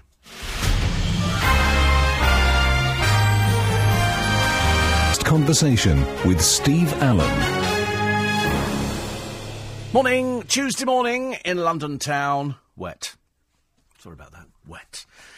Strange enough, they're trying to analyse in the papers today exactly why certain programmes do well on television and certain programmes don't do very well. At the moment, The Voice, which is another singing competition, which promised us faithfully at the beginning, we won't be having any of this silly sob stories, we won't be having any stories surrounding the contestants and their private lives, we're here to deal solely with singing. Sadly, it's backfired. Ever since, I think, programme 2, we've been having people giving us their sob stories, people telling us about their family. It's just ghastly. The other thing that is ghastly about it is that it's hemorrhaging viewers. And the reason it's hemorrhaging viewers is because the panel are too nice. Nobody likes a nice panel. And they've done a big piece in the Express today analysing why it is that nasty sells. That's what you want as the British public. You don't want to watch a programme that is all lovely and lovely. What you want are put-downs, conflict, sneering and sarcasm. One of the very good reasons I've been so successful for a number of years is because we do exactly that. We do the put-downs. We do talk about the conflicts. We love stuff like that. It works very, very well. It works very, very well. And the reason is that otherwise it's bland. Otherwise, it's tedious, and that's why The Voice, 4 million they've lost. 4 million, that's, they can't be bothered with doing, surely, another series of it, because it's so boring. Tom Jones is dull. Will I Am is the most boring man on television. I've never seen anybody so dull. Perhaps he thinks it's a little fashion show just for him. Because what he says is rubbish. What you want are good put-downs. I like the idea that Craig Revel-Horwood, who was one of the nastiest judges, they say, still going in Strictly Come Dancing, described Natasha Kaplinsky as dull, dull, dull. And Patsy Palmer, a second-rate actress in a second-rate soap. Whereas years ago, a put-down line was one here from Tony Hatch. He was known as the Hatchet Man. He was known as Mr. Nasty. And all he did, he made headlines by giving a contestant 0. He didn't say anything. He just said 0. And that was enough to get the audience booing him. Nowadays, we like Anne Robinson. She's Queen of Mean. We like Len Goodman. We like Severn. We like all those sort of people who do the put-downs because it's what we're thinking. We are thinking. We're watching. I remember saying to you, when Jeff Brazier started working on television, he's only there because of his association with Jade Goody. He's got no experience in presenting, and that became patently obvious. Eventually, they had to take him off, because programmes rely on ratings. He had a column in a newspaper about his parenting week. Do me a favour. It was just rubbish. Nobody's interested. Even poor desperado Sally Burko's column was ditched for being just boring. A bit like Sally Burko. These people arrive and they disappear, because what you're looking for is somebody who is consistent. If you're going to be nasty, don't just be nasty about somebody, just for the sake of being nasty. You have to be, you have to mean what you're saying. Don't just do it for an effect. I've heard presenters before thinking they're going to be shock jocks on certain radio stations. It's ghastly. I mean, it is absolutely awful because they're just doing it for an effect. They're not like that at all. Whereas when I'm sort of mean about somebody, I mean it. I absolutely mean it. Morning, Jared. Morning, Steve. Morning. How are you? Not too bad, thank you very much. About this people, customers and that, this politeness. I work in a charity shop in Blackpool, the RSPCA. Okay. And you try and be polite as possible you can to the customers, but some of the customers don't realise that the people that work in the charity shop do it at their own time and that. Yeah. And the cheek that you get from the customers, they want you to sort of, can you do that bit cheaper? Or can you sort of take £3 off this jacket, and you try to explain to the customer it's a charity shop and that, and we can't do it all. I can get that for £5 in Primark and that. Yes. And they give you the grief, you see, and that annoys me at the same time. You try and put through to the customer that this is a charity shop and that, and you have to speak to the manager and that. You are right. Some customers are horrid. They are. Some customers don't know how to... I was in Marks and Spencer's on Sunday morning in Kingston, and I know, because I've been there before, that they can't open the tills until 11 o'clock. So you can have a wander about, and you can pick items up, but you can't buy them because the tills are locked. At 11 o'clock, the tills become unlocked. It's on a central computer. So there's this woman there, let's just call her a chav, OK? And she's picked up a few items with her husband and little boy, and she's quite clearly a smoker. I can see this straight away from her face. And she's not using very expensive items. Anyway, that's neither. So she says to the woman behind the counter, "Can you serve us yet? This is 5:02. And so the woman behind the counter says, "No, I can't, not till 11. She says, "So we've got to stand here till then, have we?" And so the woman says, "Well, I can't..." I wanted to say to the woman, but I thought there's no point interfering. The tills don't open till 11. It's an electronic entry system. She cannot serve you physically before 11. But so she stood there, and she was fuming. And I thought to myself, I would love to be the person the other side of the counter to say to her, if you don't want to buy it, you can always pop it back, can't you? But I don't do it, so you must get it all the time. You try and be polite as possible and that, and you try to explain to the customer that this is a charity shop and that, and what the price is on it and that. Some of the time, if the manager's around, I ask him, and he says, "It's just come down onto the shop floor." But if something's been on the shop floor for about a month, he will say, "It's been on the shop floor a month. I can let you have it for £2 cheaper." Yeah. But it's just that they give you the grief. "Oh, well, we can get this cheaper in Primark and stuff like that." I know. You feel like saying, "Well, go to." Oh, I know. It's so tempting, isn't it? And the trouble is, you feel like saying, "Listen, I'm not standing here for your benefit. I'm standing here for my benefit. I'm trying to be nice to you. If you don't want to buy it, go to Primark. Go for the 3-mile walk down the road. See if I care." Because that's what you feel like doing, isn't it? It is. And I sent the text about the work that I'm trying to get to work about. If more people did what I did and got off their backside and did charity work, and while they're on benefits and that's what annoys me. There's a lot more people around here that don't do it, and that people have got off their backside. There's charities out there fighting out for volunteers.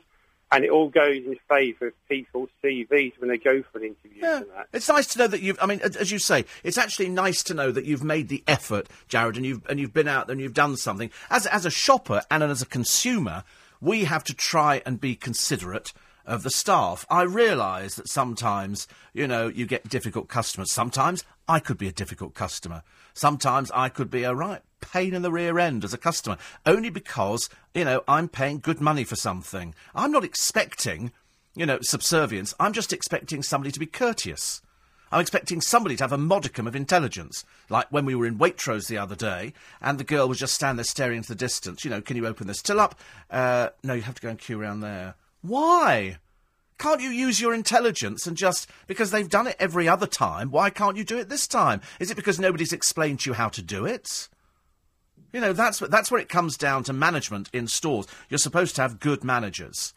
And I have to be honest, based on what I've seen, the management in M&S appear to be a hell of a lot better than the management in Waitrose, I'm afraid, in Twickenham. They might be brilliant in your one. I'm not saying they're not. I'm just saying my experience is that we have the slowest till staff in Waitrose. I mean, you could grow a beard waiting. There's no rush for them. Whereas Marks and Spencer's, they've been told they've got so many items in so little time to put in there. I think it's 16 items a minute to pack in the bag. That's what the shop floor... Well, no, but they're watched on cameras, and they're told to speed up. Because when they first started, the idea of Brits packing bags was a little bit worrying, because most blokes working a till couldn't pack a bag for love nor money.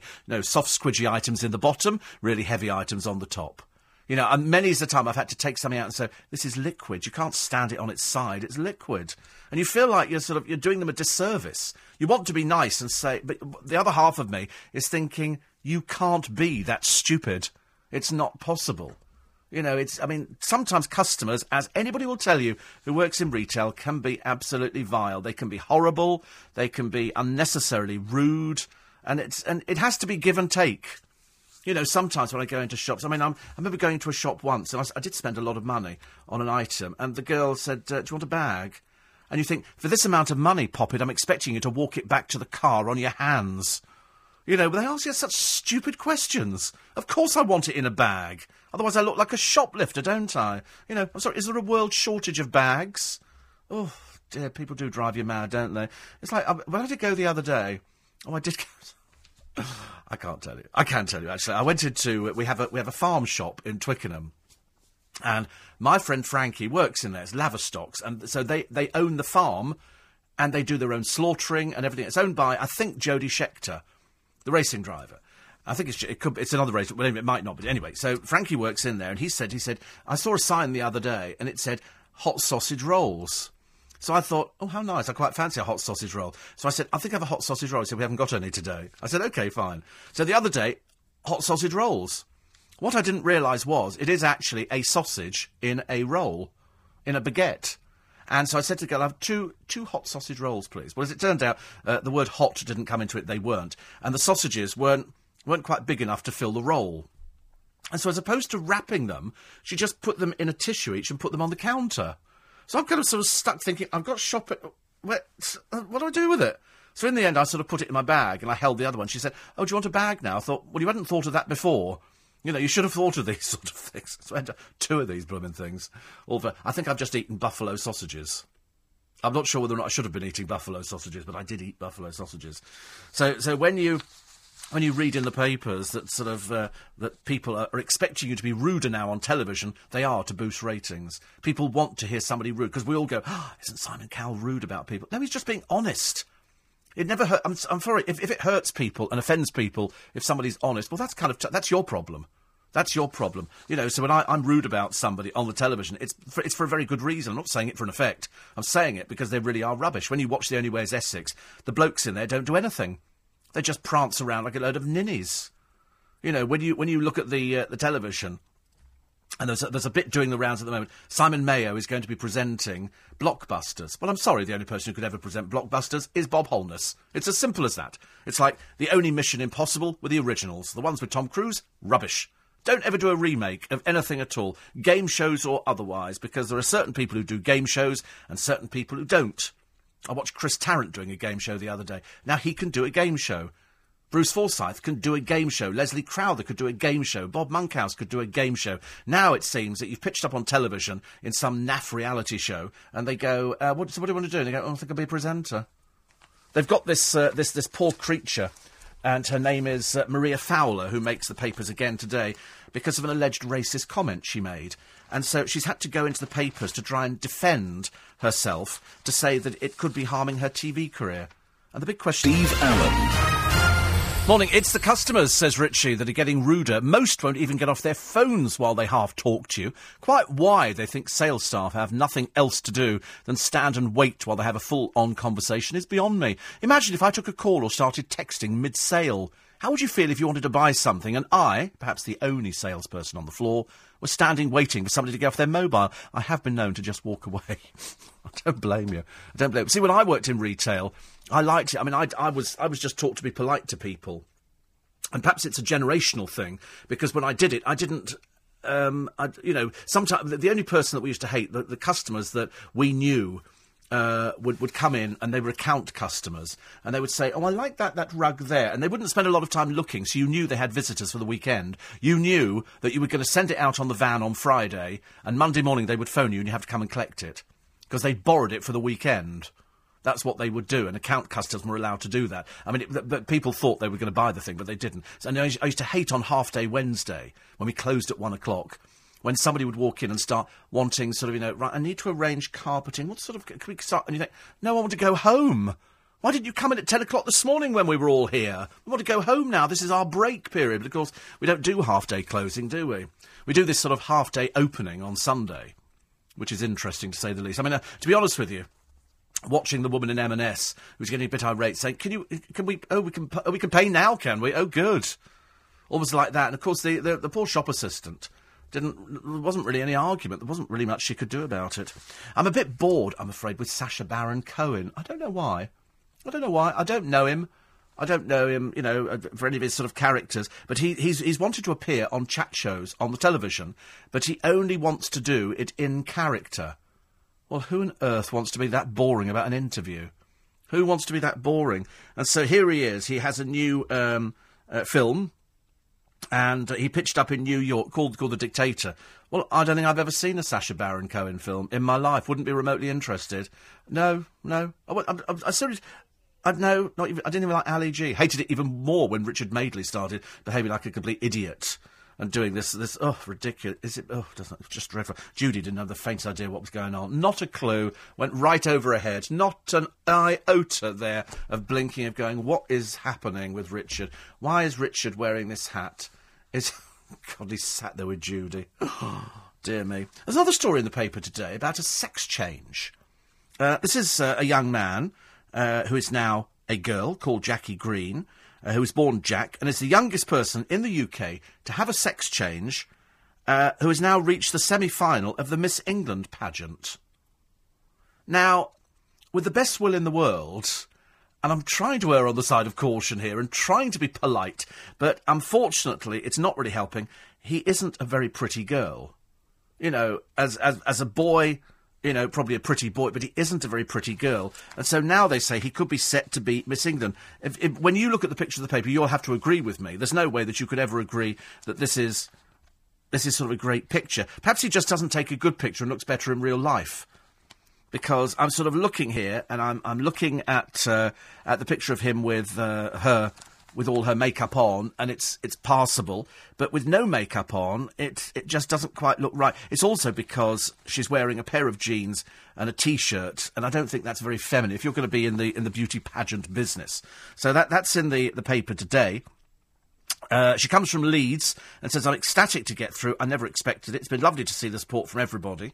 There is a lot of prejudice, says her mum, but she's trying to make people understand it isn't a choice and it can be okay. Yes, I don't have a problem with that. I don't have a problem with that. I quite understand what sex changes are. I quite understand people, living in the wrong body and people who have part sex changes and transvestites and trannies, and I quite understand that, and Thai lady boys and people saving up for operations, because I've done interviews on it before. I'm just sort of thinking to myself, I wonder how on earth they're going to explain this away at Miss England, whether or not they're going to go, yes, that's okay now, because, there are some really, really attractive sex changes out there. I'm not saying this one isn't attractive. In her own way, she's attractive, but certainly not up to model standard, I didn't think. Certainly not up to model standard. 84850 steve@lbc.co.uk. So here she is, Maria Fowler, hitting the headlines for all the wrong reasons. Maria Fowler was dropped. She's been branded a racist because of a comment she made when she was out in a nightclub with Marcus Collins. It sort of got quite nasty, I'm afraid. And then she made another mistake the other day. She called him a name which I can't even repeat on this programme. I can't even drop hints at what it is. Either way, she's not very pleasant. So now she's gone in the papers to say that she's battling to save a TV career, of which I wasn't even aware she had, after being branded a racist. She's described this interview here that now she's feeling suicidal and back on antidepressants.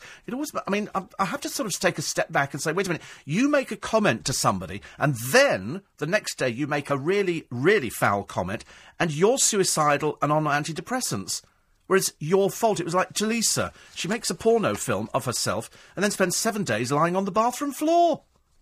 And you think to yourself, I think these people need to take a little bit of responsibility for their own actions. Murad. Oh, good morning, Steve. Morning. You well? Yeah, I'm going back home from a long shift, so yeah, I'm feeling better now. Good lad, good lad, good lad. Been busy tonight or not? Oh, I've been very busy and very wet, man. Really, really. Terrible night, terrible night. It's called rain. It's called rain. We have it. Is it? Oh, unfortunately, in abundance. By the way, first time calling to your show, and I'm a big fan. I've been listening to you for a long time. Good, that's what we like to hear. I'm assuming you are sort of roughly the same age as me, probably about 27, 28?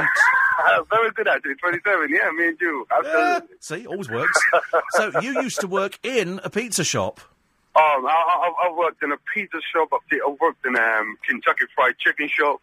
Ooh, and I've seen it all. I tell you, man, the stories I can tell you are phenomenal. And this is because of rude customers?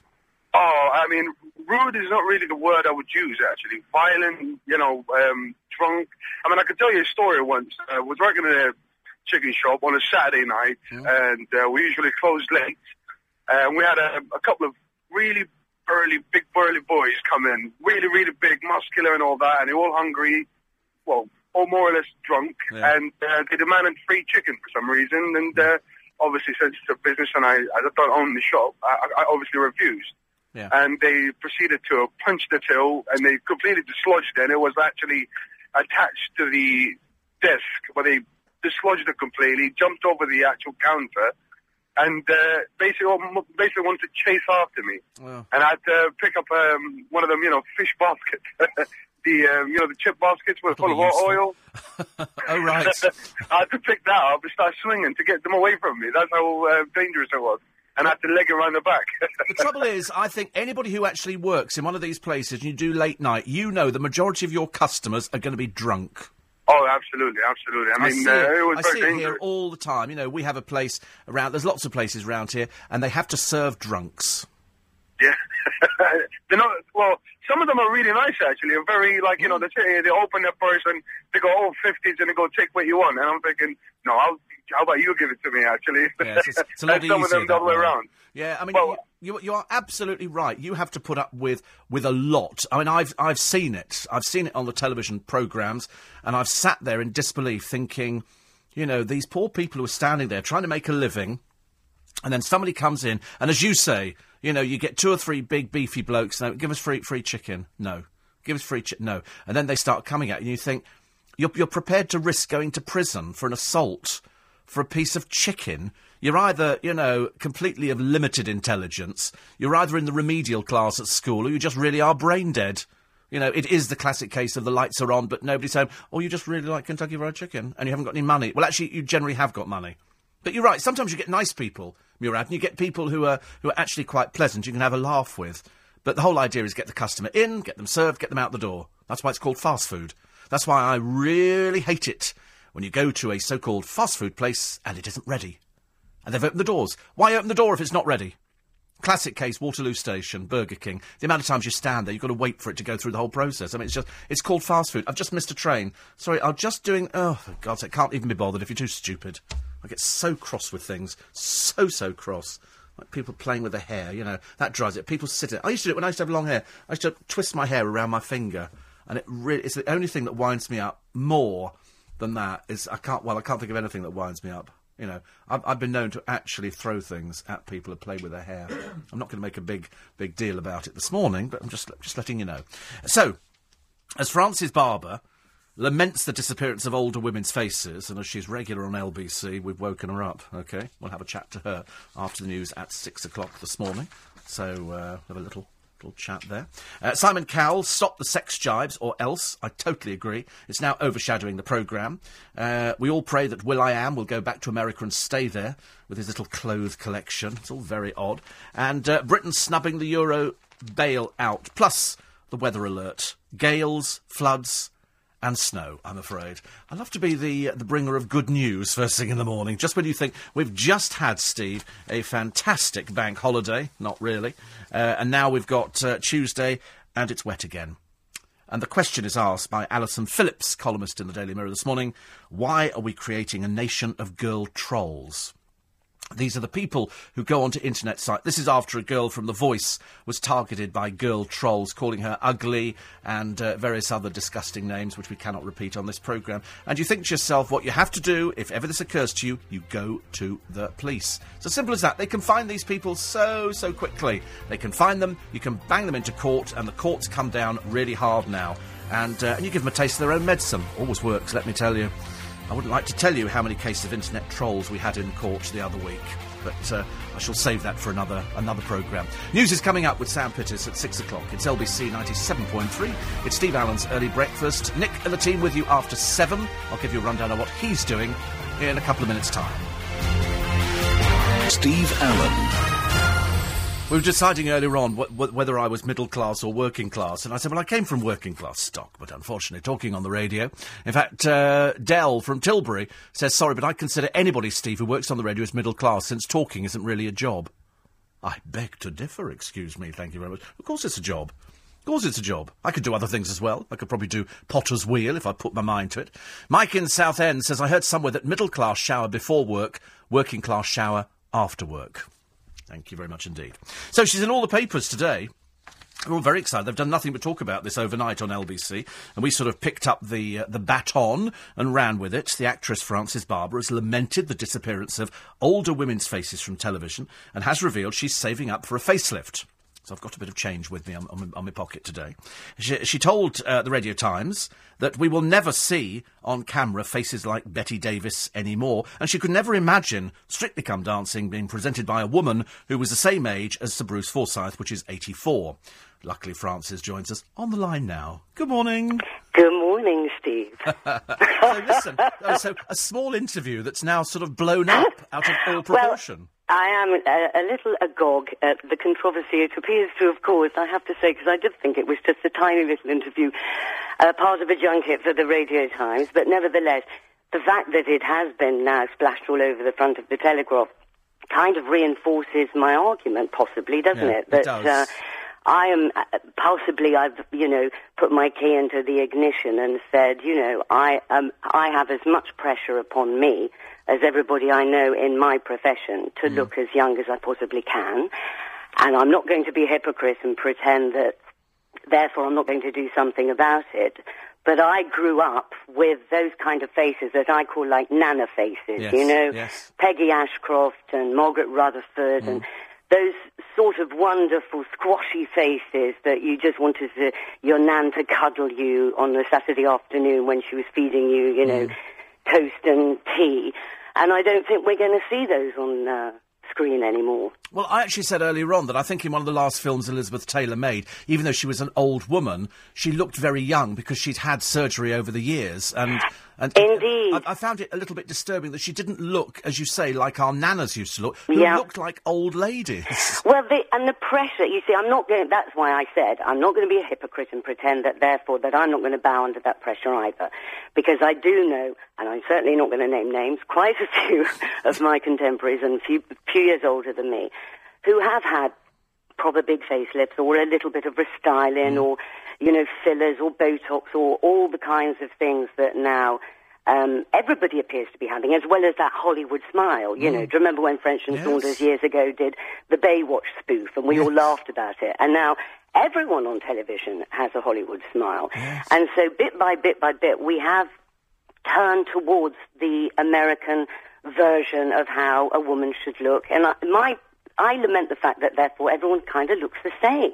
There isn't that sense of individuality and that sense of just, I don't know, comfort, something that, if you think of the demographic of who watches television, it is generally, the soaps are the biggest viewing audiences, and they're generally watched by middle-aged women, and therefore, I would have thought we would want to, therefore, portray them as they are sitting in their armchairs watching, because that's who they're looking at, isn't it? That's why June Brown is so popular. That's why Barbara Knox is so popular. That's why, the dear divine lamented Betty Driver, we adored her. Because they look like real people. They look like real people that we grew up with. I'm from a council estate in Wolverhampton. I heard you talking about class. Therefore, I don't know what class I am anymore. I'm déclassée, if that horrible word, whatever that means. And by the way, I would like to point out, somebody texted me, one of your millions of fans, because as you know, I'm a huge fan of your show, and said, Steve Allen said that he saw you naked early in the morning on LBC. And I would like to point out to your army of listeners that it was only a naked face, wasn't it? Yes, absolutely, a naked face. Yes, I did then say, actually, later on, I have had Leslie Joseph naked in the back of my car. Apparently so. Yes, but no, you naked face, because when you do radio, and I said before, it's going to the theatre, you look at people on stage in beautiful clothes, and then they come out of the stage door and they've got tracksuit bottoms on and the makeup off, because that's what you use for your craft. Of course, and I'm not against cosmetics or cosmetic surgery. It is just the fact that I suppose my sadness about the way we have now developed is that it is sort of, you you're looked down upon, actually, if you now not only look your age, but you're supposed to look younger than your years. Yes. So, I'm 54. I don't know anymore what a 54-year-old is supposed to look like, because certainly on screen, nobody frowns, nobody has any lines. I mean, it's obviously Hollywood is the nth degree, but I think it's crept in bit by bit, and the percolation has sort of, dwindled down in that we all now have to look pretty flawless. And so I'm slightly surprised about the controversy, because I thought we'd had all of this with Arlene Phillips being replaced by Alicia Dixon. And I'm not a celebrity, I'm just a jobbing actress. But I think that it's actually also percolated into our industry as well now. It is interesting that whenever you see a woman and they go, and this woman is 73, doesn't she look fantastic? And you think, well, so what? I know. Well, also, that's the other thing, that every newspaper in the land, not just the Daily Mail, is obsessed with women's ages. Yes. And the whole Samantha Brick Farrago that blew up, whether it was in her face or not, I mean, she's probably very wealthy on the back of it, but, saying that other women didn't like her because she was so beautiful. Yes. Everybody had a little tuppence worth to chip in on that debate, and it's just something that I suppose it gets to all of us. And it's not just women that suffer from it as well. I mean, I know plenty of men who also had a little nip and a tuck, you know? Good grief. I know men who've actually aged themselves up so they could get more work. Well, that's true as well. And they often leave their hair to go that sort of lovely sort of grey George Clooney look, don't they? Yes. So that it actually gives them a bit more gravitas and that they look, the middle-aged man that's sexier. So, I mean, it's just, we live in a society and we just have to face facts that is very fascist. Yes. And I'll tell you one thing. I mean, it's interesting that you actually say, I'm 54, I feel 26 and I act 12. Roughly the same for me, because when people say, act your age, you say, I don't know what I'm supposed to... What do you mean, act your age? What does that mean? I know. I don't believe I've grown up, and I don't really want to. I hope I grow into a juicy old woman. Oh, heavens above, you're there already. I'm there already. I might not have a nana face, but I certainly will have those sensibilities, and I don't know. It's just a debate that'll go on and on, isn't it? And I think it has now reached a level that a point of no return. We're on that trajectory, and I can't see we're ever going to get off it. There was a very interesting book that came out some years ago, and it was called The Casting Couch. And they said the only actress in Hollywood who never went through it was Bette Davis. So well, there you go. You see, my old heroine, she keeps coming. And isn't it interesting that basically every woman I know adores Bette Davis? Yes, if ever there's a debate, Betty or Joan, they always go for Betty. Yes, every single time. That great... I remember seeing her on Wogan over here, and I remember thinking, it's Bette Davis. It's Bette Davis. Francis, lovely to talk to you. You, Steve. God bless. Thank you. Bye. Bye. Francis Barber, who'll be joining Susan Bookbinder on the Morning News on Thursday of this week. And she's playing currently in Silk in the BBC One courtroom drama, and she's got a film out called May I Kill You. We get all the best people on this programme, you know. Sorry to tell you it's Tuesday, you have to go back to work. I'll give you a rundown in a moment of what Nick Ferrari is doing after the news at 7 o'clock, but it's now 14 minutes past 6. LBC 97 Steve Allen. 18 minutes past 6, Tuesday morning. It's the 8th of May. Guess who's doing the papers for Nick Ferrari this morning? Only the editor of the Radio Times, Ben Preston, which is where Francis's article appeared. And so he'll be going through. This morning, they're going to be talking about Europe. They're going to be talking about the anti-austerity elections in France. Actually, I've had a number of text messages from people listening in other countries, mainly in America, saying, what do the Brits think about the French elections? Well, you'll find out this morning with Nick Ferrari. And also the walkers and the cyclists to be rewarded. I don't want to reward any cyclists at the moment, I'm afraid. I have a very bad deal with cyclists. They're all trying to run me over everywhere I go. Every time I see them jumping traffic lights, I always go, and what colour did you think they were? I'm afraid I get it's a little bit like working in a shop. You end up being just a little bit rude to people. You can't help it. But if we're all on the roads together, it's fine. Linda says, you're quite right. In my day, you saved up for things. Our first colour television was from Radio Rentals, the old money slot type that took 50p's. Crikey. From the way you describe your childhood, Steve, and the things you did and had, I would say you were middle class. I know, I'm getting quite depressed. Francis Barber was telling us that she's working class because she came from a council estate. up north, as it were. And one here, Steve, I started saving for my retirement on my 66th birthday. I'm doing it at the rate of £200 a week. So you're saving £800 a month. That's not bad going, is it? If you can save £800 a month, it's 9,600 a year. 12,896, 9,600. Oh, no, it's not a lot, is it? 9,600 a year. And Pete says these singing talent shows have run their course now and are now boring. Bring back Noel Edmonds or Game for a Laugh. I love the candid camera type shows which Jeremy Beadle did. Out on DVD. You'll be pleased to know. The definition of working class is a total income of £30,000 a year. Really? 30,000... Says who? Yeah, who? Where is this defined? That's the working... I mean, I know lots of people who are working class, you know, who will sort of tarmac your drive. They probably think they were working class. People who are scrap metal dealers, they're earning more than 30 grand a year. A lot more than 30 grand a year. Steve, I prefer nice presenters. I don't want nasty ones. They do on the television. That's the trouble. That's why The Voice is dying on its proverbial. They're hemorrhaging audience very, very quickly. And the reason being is that nobody's actually saying anything controversial. I've often said if you want to be a successful game show contestant, they're looking for people with a bit of edge. So if you remember when we have I'm a Celebrity, Get Me Out of Here, it's the bland ones. They're nice, but they kick them out first because they say, no, there's no point in watching you. I agree, Steve. American TV women all look the same, but do we, the viewers, really want to see clones? I'd appreciate normal women on television. Well, that's exactly what Francis was saying. Francis was saying, you know, I sort of like the idea. We don't see people like Betty Driver. You know, in Coronation Street, we look at Rita, and she's, you know, she's always done up, and she's always nice. But she's an old lady, and she's got the lines of an older lady. When we were looking at June Brown, she was on the television the other day, trying to discover more about her ancestors, one of whom was a boxer, bare-knuckle boxer, called Lewis Bitton. And I saw June Brown's hands, and they're like what I call old lady hands. You know, she looks like a proper person. And she smokes a lot. I should have asked Frances, actually, whether she smokes. I'm guessing she does. In fact, I know she does. I've just remembered, because she'd been outside before. I remember now, yes, actually.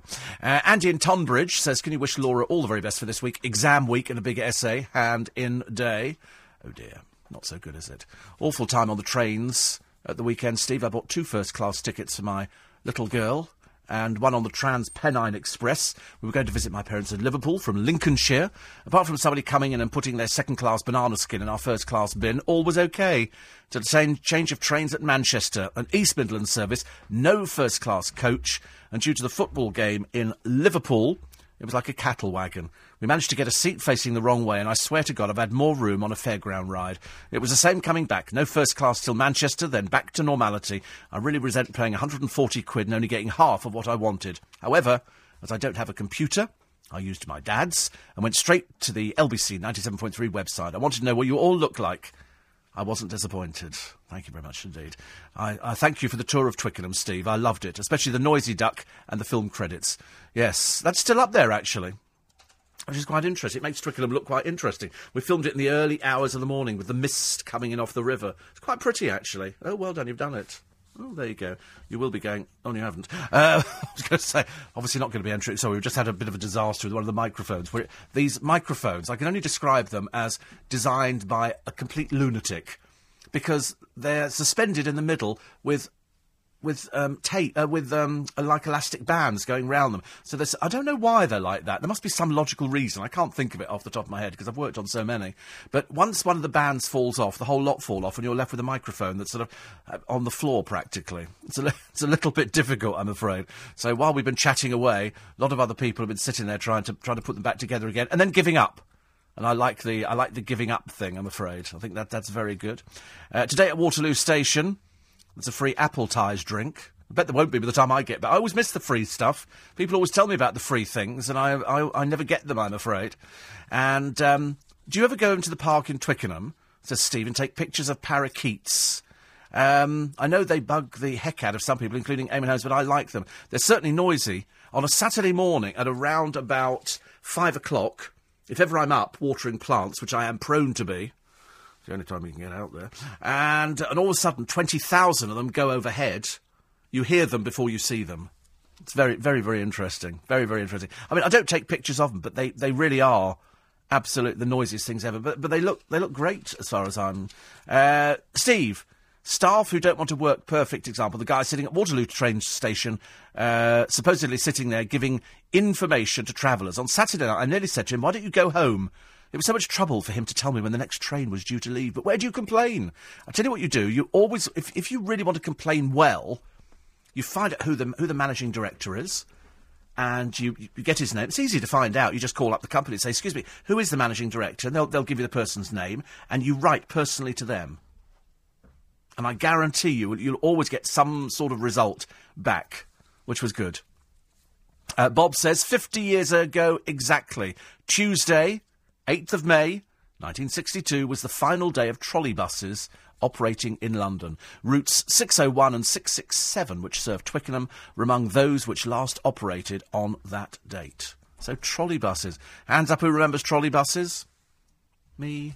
I remember trolley buses. And very good they were too, actually, as far as I remember. Quickly, let's deal with a few more. Francis Barber was talking about no, put that one back, use this one. Okay, I have to explain, we had a bit of a disaster with it. Okay, a little bit of a disaster. Okay, so a man will come in a minute and fiddle with it, and you should be grateful, and then it'll work perfectly. It was fine earlier on, it's worked all night, then all of a sudden it didn't work all night, so it sort of gave up. Front pages of the papers this morning, we're having a microphone incident day. It's all a bit exciting, you know. If you're listening in stereo, you're not anymore. Okay. Other stories coming up in the papers today. Tricia Penrose, my story, in the Daily Mirror. As far as I remember, Tricia Penrose, if memory serves me, is from Heartbeat. I think she is. Why Labour can make a difference, and the Tories are plain wrong. David Miliband's devastating verdict on the government. Save Our Show. This, I mean, out of all the stories that are around at the moment, including the Al-Qaeda story, this makes the front of the Daily Mirror today. And they say The Voice is signing Kylie Minogue and Cheryl Cole after a ratings collapse. Why would you think that putting Cheryl Cole or Kylie Minogue on a show is going to save it? I've got no idea.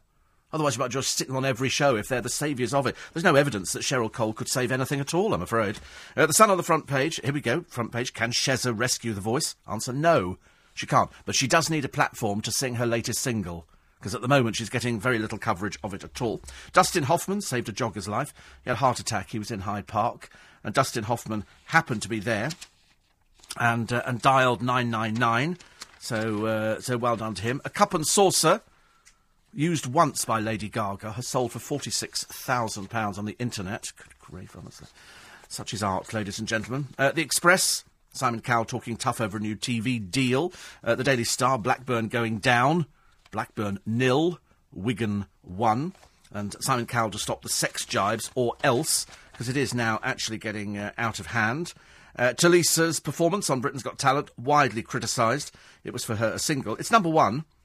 And the fans didn't like it at all. Can't sing, can't dance, couldn't really do anything at all. But the front of the Daily Mail, don't turn your back on the elderly, please. The Prime Minister has been urged, an impassioned plea from campaigners who fear coalition won't tackle the elderly care crisis.